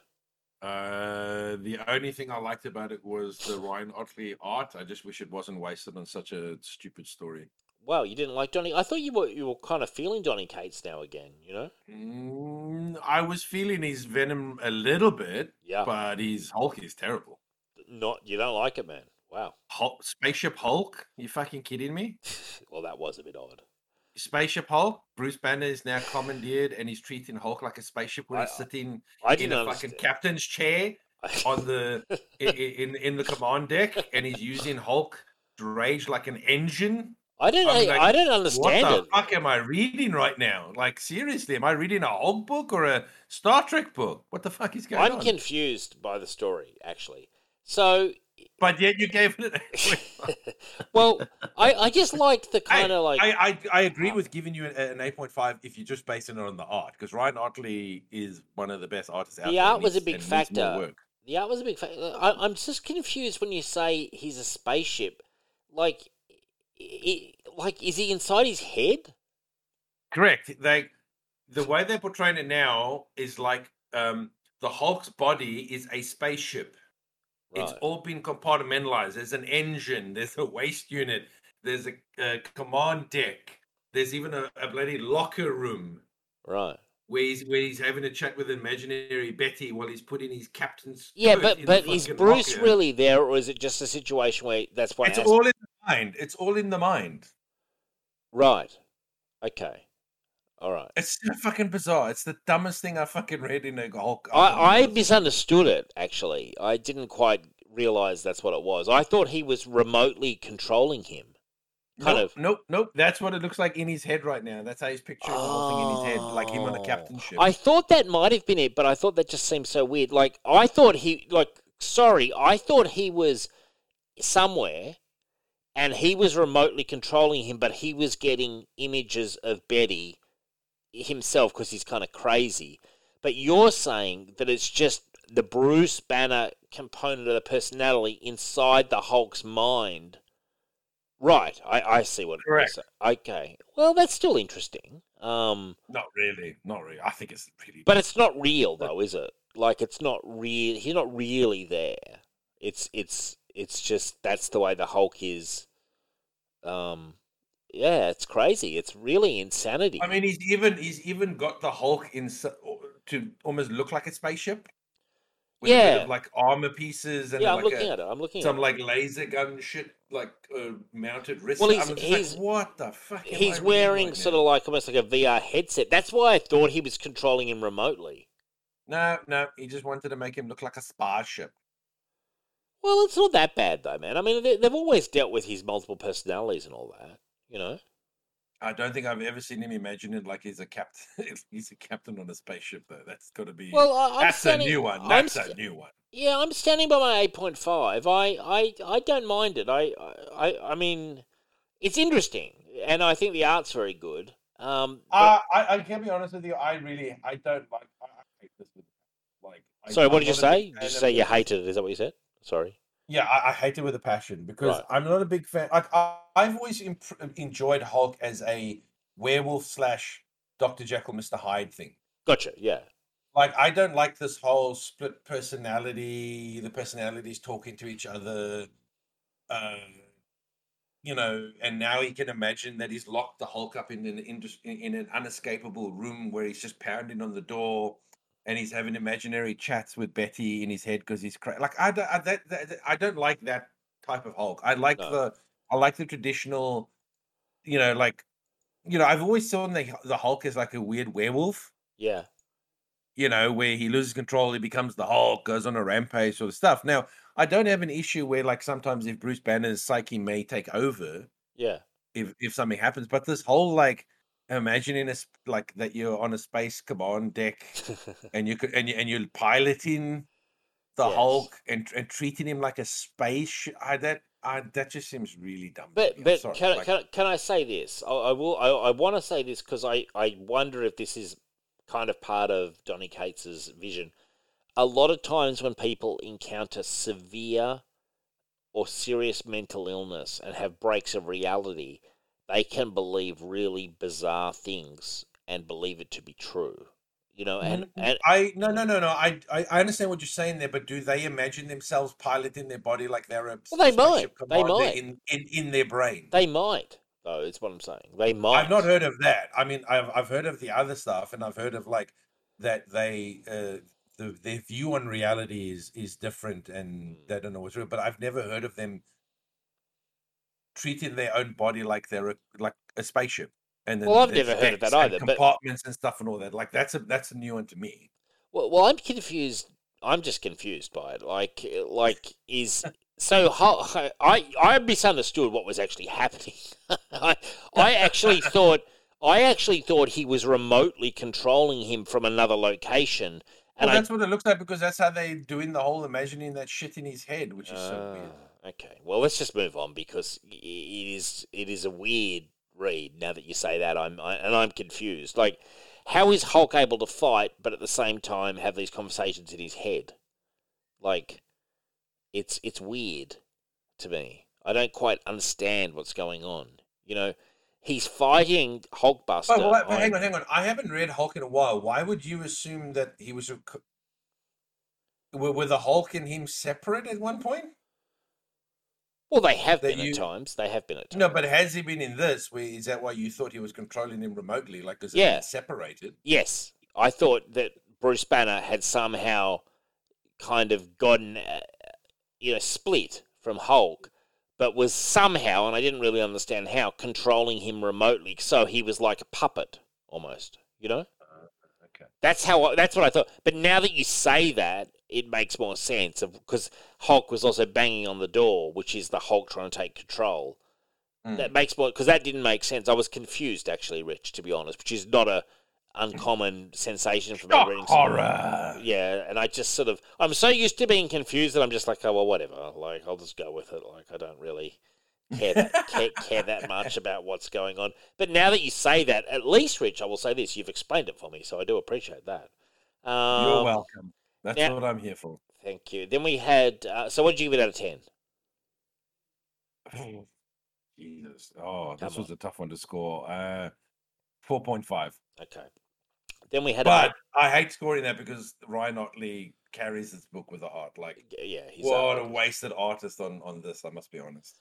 So you're probably not in for the long haul with Donny Cates. The love affair with Venom was brief. Well, I wouldn't call that a love affair. Well, you flickered. You throw him a couple of roses during the section. He got more than he normally gets from you with Venom. To be fair, I haven't read that much of his stuff, so yeah, okay. I can't really judge it on.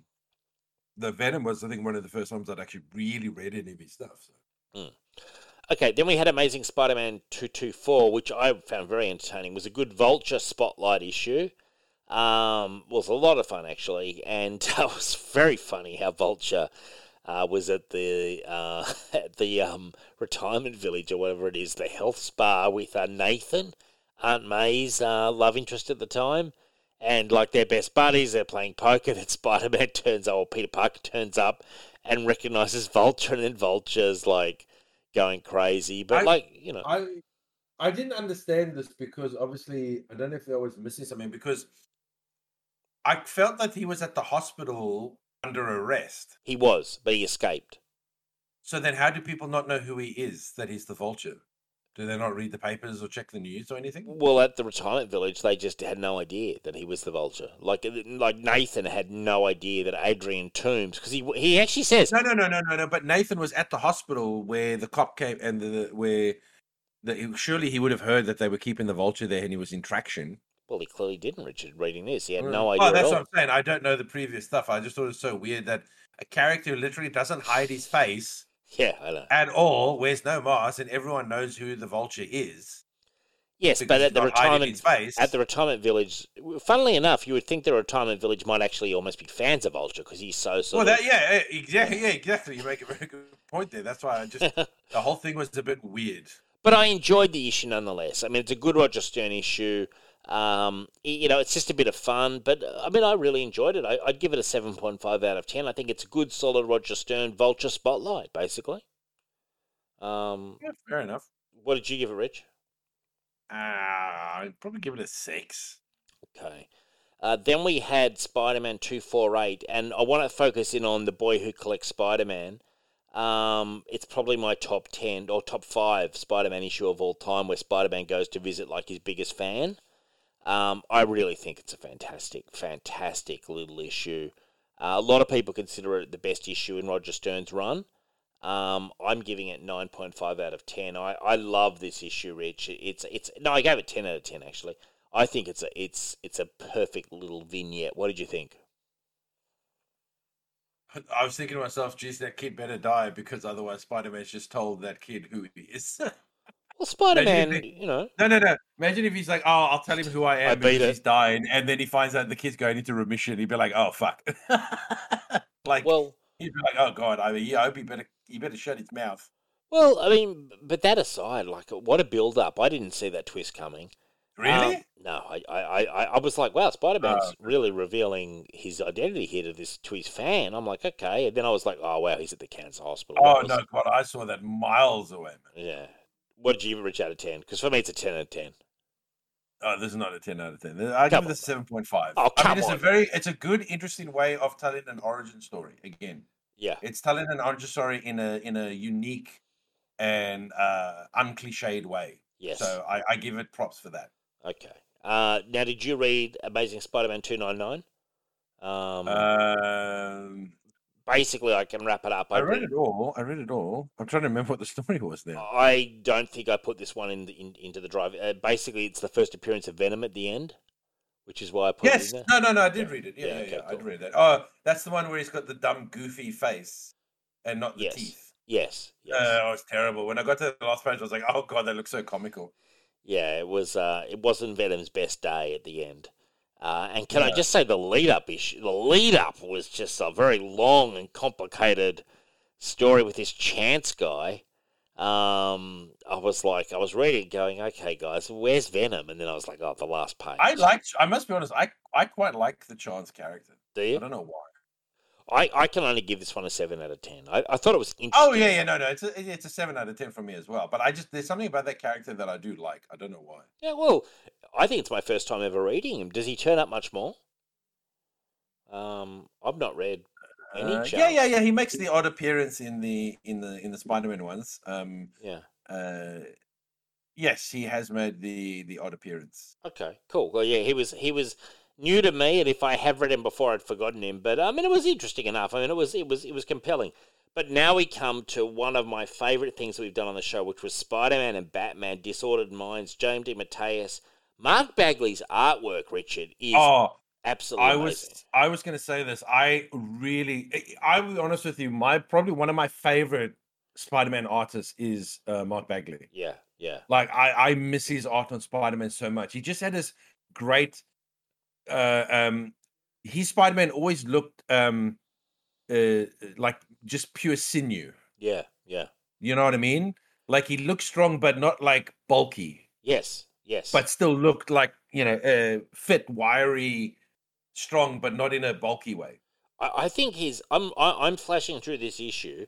I honestly think it's pretty much perfect. I love what JM does. He contrasts the two of them, but it's more Spider-Man centric than anything. I think this is a fantastic issue, great artwork, and I'm reading a lot of Mark Bagley at the moment in the Clone Saga, and he just never lets the side down. Yeah. Like he's fantastic, and I would recommend this. I think this has flown under the radar. I believe this was just before the Marvel versus DC. James DeMatteis did 2 Spider-Man Batman stories, one for Marvel, which was this one, and one for DC. A couple of years later, when we get James back on the show, I'm going to ask him about this, writing this one, because I think it's a beautiful, beautiful issue. And I mean, I don't know, like it just reading this, it feels timeless to me, But what I find so fascinating about this is that there's it's written from the start that they exist in the same world. Yeah, that's a good point. Yeah, that's right. You know what I mean? I found that so fascinating. Well, they were like, no, it's the same world. Like, Batman knows who Spider-Man is. Spider-Man knows who Superman is. Yep. I just thought that was so interesting. It was a good way to do a story where you're like, let's just pretend that it's a universe where all the superheroes exist in the same world. Well, in Punisher Batman, cool. Chuck Dixon does the same thing. In Punisher Batman, Punisher and Batman, it's just the same world. Punisher just goes to Gotham City. There's no sort of, we're crossing the boundaries of reality or anything like that. It's just assumed.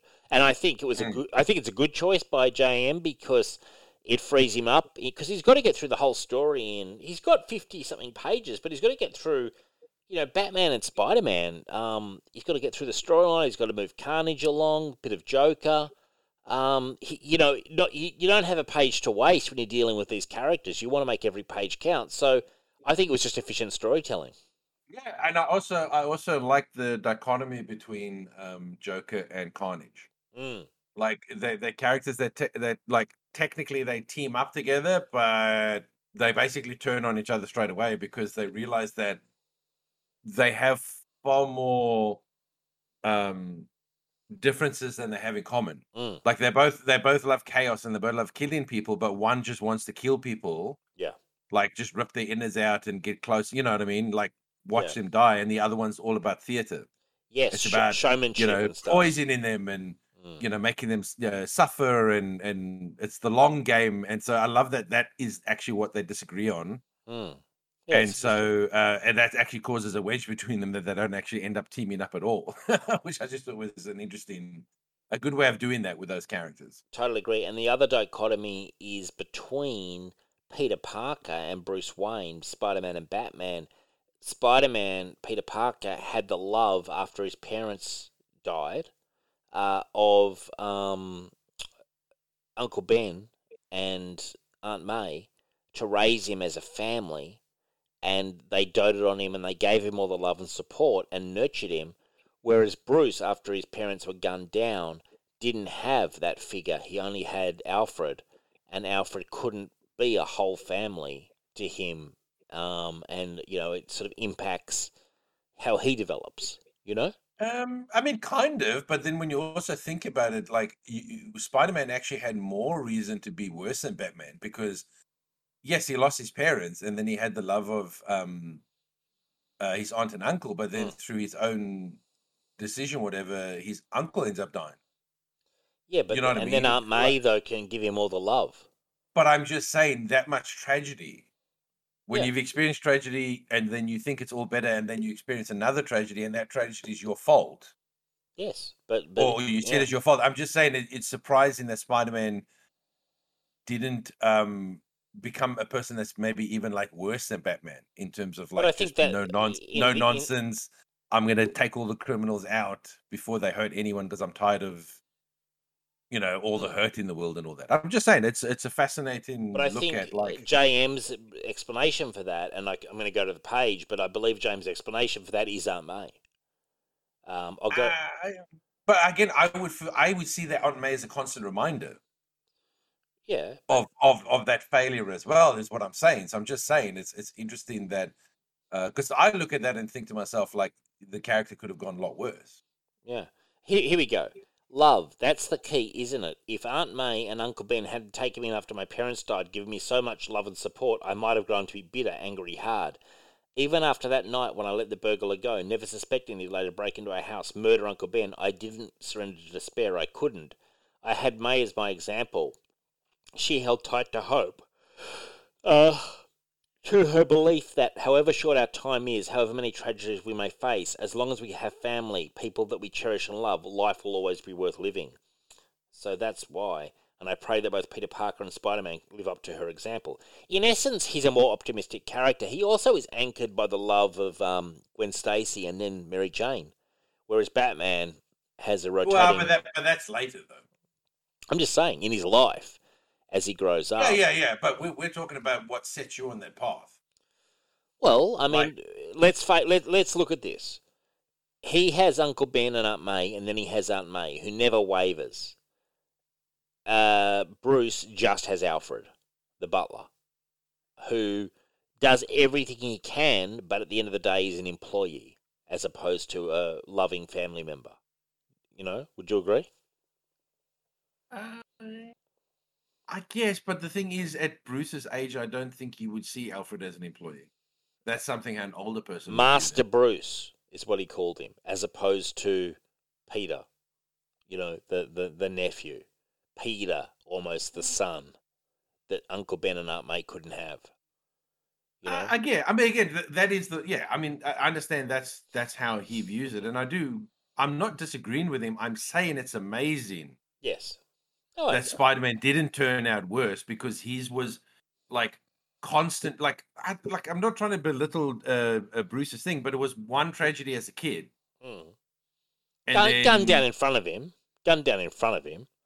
Yeah, I understand that, but my point is like, but with Peter, it was a bit more like, I feel like it was a bit more constant. Like, think about this, right? Your parents die. You go with your aunt and your uncle. You love them. They show you the love. A decision you make leads to your uncle dying. Sure. Right? Yeah. Then, as you're new to this and you decide you're going to save people, whatever, you kill your girlfriend. Yeah. I'm just saying, like, that's a lot to put on a young person. Because remember, Bruce started being the Batman as a man, as an adult. Peter started that as a teenager. How that shit, like the constant, oh my God, I'm just killing people. Everyone I love is being killed because of my decisions. How that doesn't like make you a worse person or make you give into that, I'm saying speaks to his character. Sure. Yeah, no, you're right. He's a strong person, Peter Parker. I mean, there's been many a page where Spider-Man doubts. And how many times does he relive Uncle Ben's tragedy? Many times. Oh, but how often does fucking Bruce relive, his parents' death? Jesus, like, as I said, like, it's... Well, I'll go to one of the scene that I really enjoyed in this, which was the scene where they have the dreams. I believe it's near the start. And Bruce has it every night, whereas Peter has it infrequently.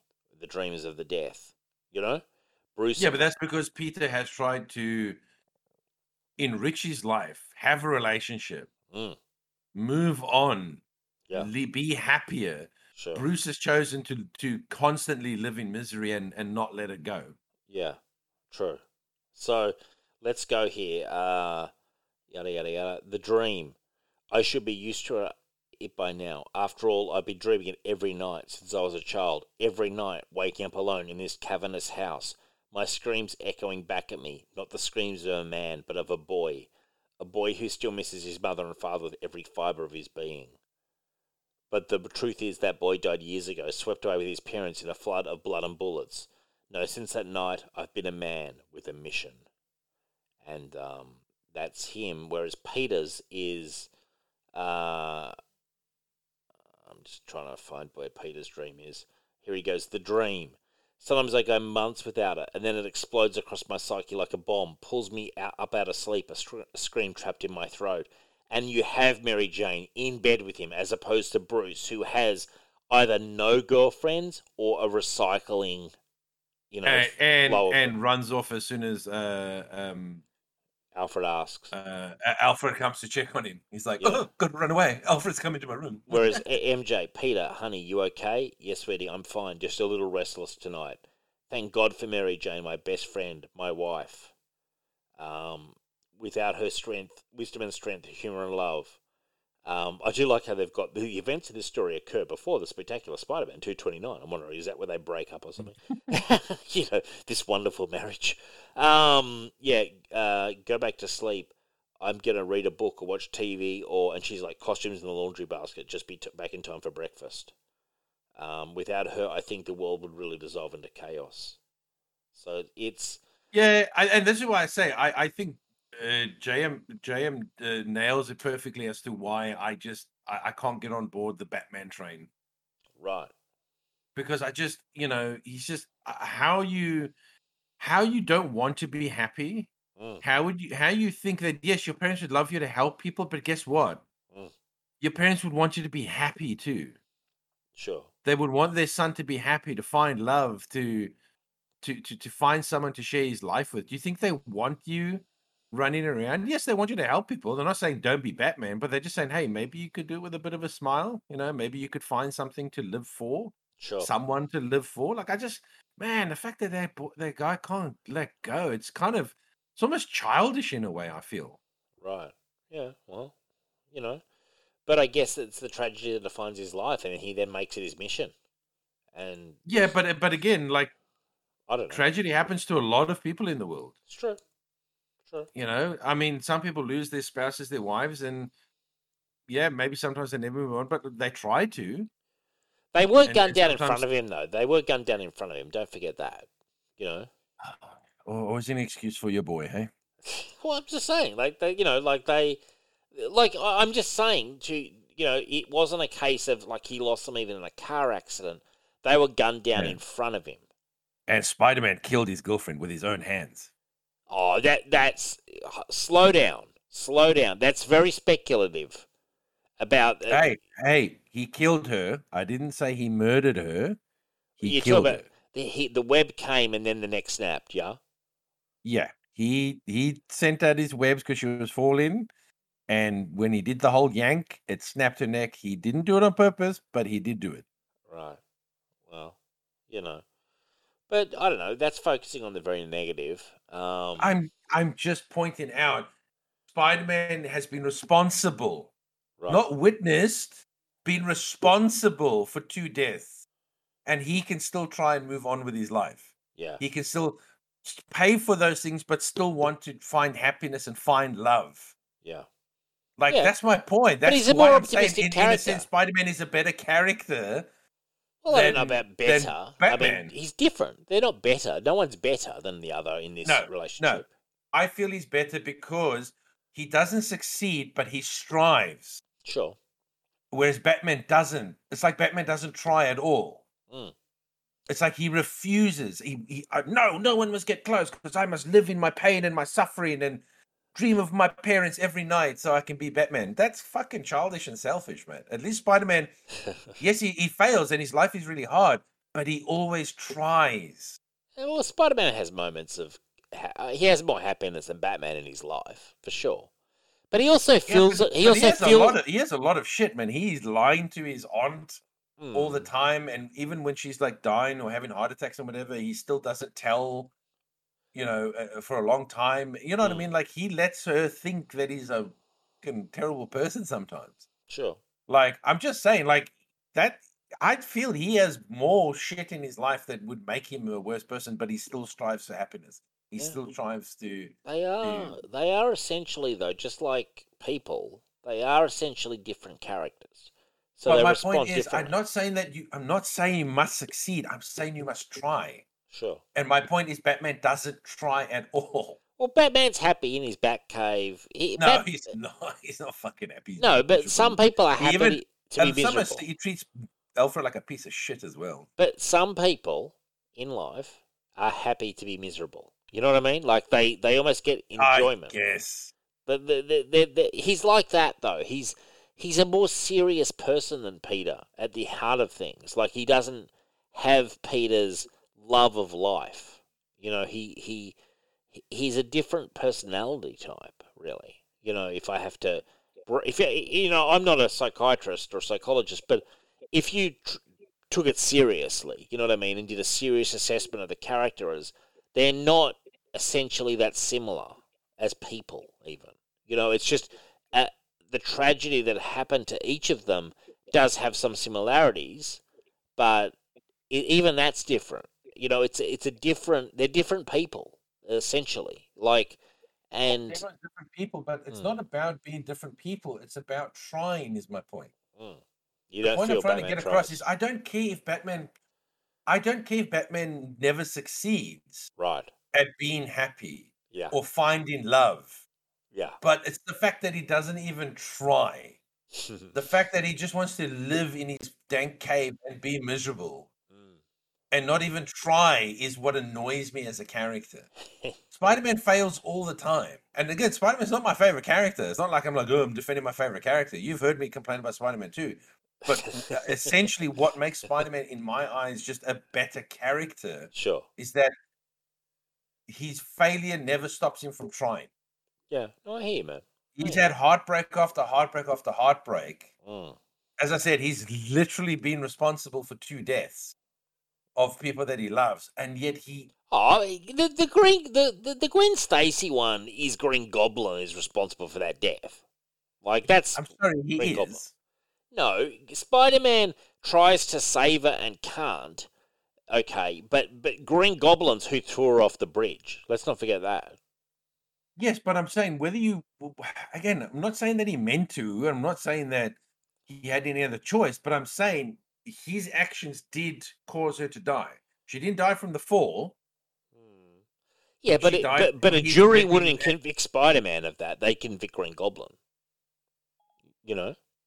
No, but I'm not talking about in a court of law. I'm just talking about from I tried to save her and I killed her. Yeah, you'd feel culpable for that. Yeah, exactly. Okay, you honestly think he's going to go, oh, well, I tried to save her, she's dead, not my problem, I'm moving on? No, it's going to haunt him forever. Sure, and it does. It does. So, but my point is, but he still tries. Whether it's at MJ or Black Cat or whatever, like at least he tries. He never succeeds really, but I mean, okay, the most success he had with MJ until they did. But even then, before they did the marriage, the marriage dissolvement with that one more day thing, I mean, their marriage was on the rocks. Yeah, it was. Yeah, like they were fighting a lot. Like they were, like you could see that they. Well, they probably wanted to do that because they didn't want to get them. They didn't want their hero to be divorced. Yeah, they were split up actually at the start of his run, and then they reconcile.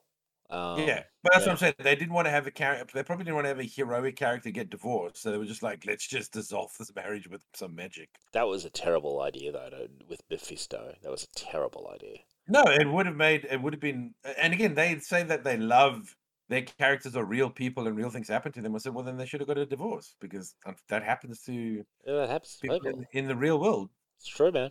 It's true. Divorces happen to good people, you know. It happens. Not every marriage works out. Like a massive percentage don't.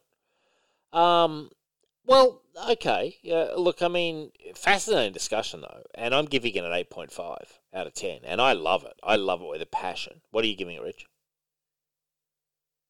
I'm going to give this probably an 8 out of 10. Yeah, maybe 8.5 actually. Yeah. Okay. Now, this brings us to the end of our show. Now, Rich, I do want to say next week is your choice. No. You can take that pick. You don't want. You still haven't thought of one. Okay, I'll pick one. No, I've been so busy this week, and the sale's still going until Tuesday. Sure. Okay. The last thing I want to be thinking about right now is what my pick is. I'd rather do it the following week when I've got a bit more time and I'm a little less tired. Okay. Well, it's going to be a Spider-Man. I can tell you that much right now. Oh, shock horror. I'm utterly shocked, Dave. Yeah, you have shocked me to my core. And I even think I know what it'll be, but I'm going to confirm that to the listeners and you tomorrow. But it will be a Spider-Man. I'll give that teaser. Now, I do want to say thank you very much to all the listeners. Thank you to you, Rich, for coming in on such a busy week as well. That was much appreciated. And look, please support the collective. You've got people like Ray doing Into the Night and Last Sons of Krypton. You've got all sorts of stuff. You've got Capes and Lunatics on there. There's so many good shows on this collective network, and you can see them all. If they share a group on Twitter, they all share each other's thing. There's a Facebook group. In terms of Signal of Doom, be very much appreciated if you could support the Patreon. Patreon.com/Signal of Doom. Any money you give is appreciated. It goes towards show hosting costs. We have more exclusive episodes are going to be shortly coming up. And, yeah, we have a ball on there. And I really would appreciate anyone who thinks about it. Like, if they enjoy the Signal, if they love the Signal, want to keep it blazing, look, we really appreciate that. Now, Rich, have you got anything you'd like to announce, anything you'd like to say, or are you just ready for bed? Ready for bed. I thought you'd be ready for bed. But I appreciate all the fans out there that listen and tune in and all that. Of course, man. And but I'm really tired to do any promotion or anything like that. No, that's okay, Rich. And I think it's time for Rich to hit the sack, have a good night's rest, because you've got Black Friday, and then we all know Christmas, Rich. Yeah, I've still got more days of Black Friday to go. Black Friday's just dragging on. Fucking hell, the Americans are so lucky that they only have to do this bullshit for one day. I love it. What a way to sign off. The Americans are so lucky. Said with such disgust. Seriously, it's a terrible day, but at least it's one day. Yeah, no, I hear you, man. You know, you get through that and you're all good. But no, I gotta work in overtime for a whole week. I know, it's craziness. Look, on that note, I want to say thank you and good night. Good night.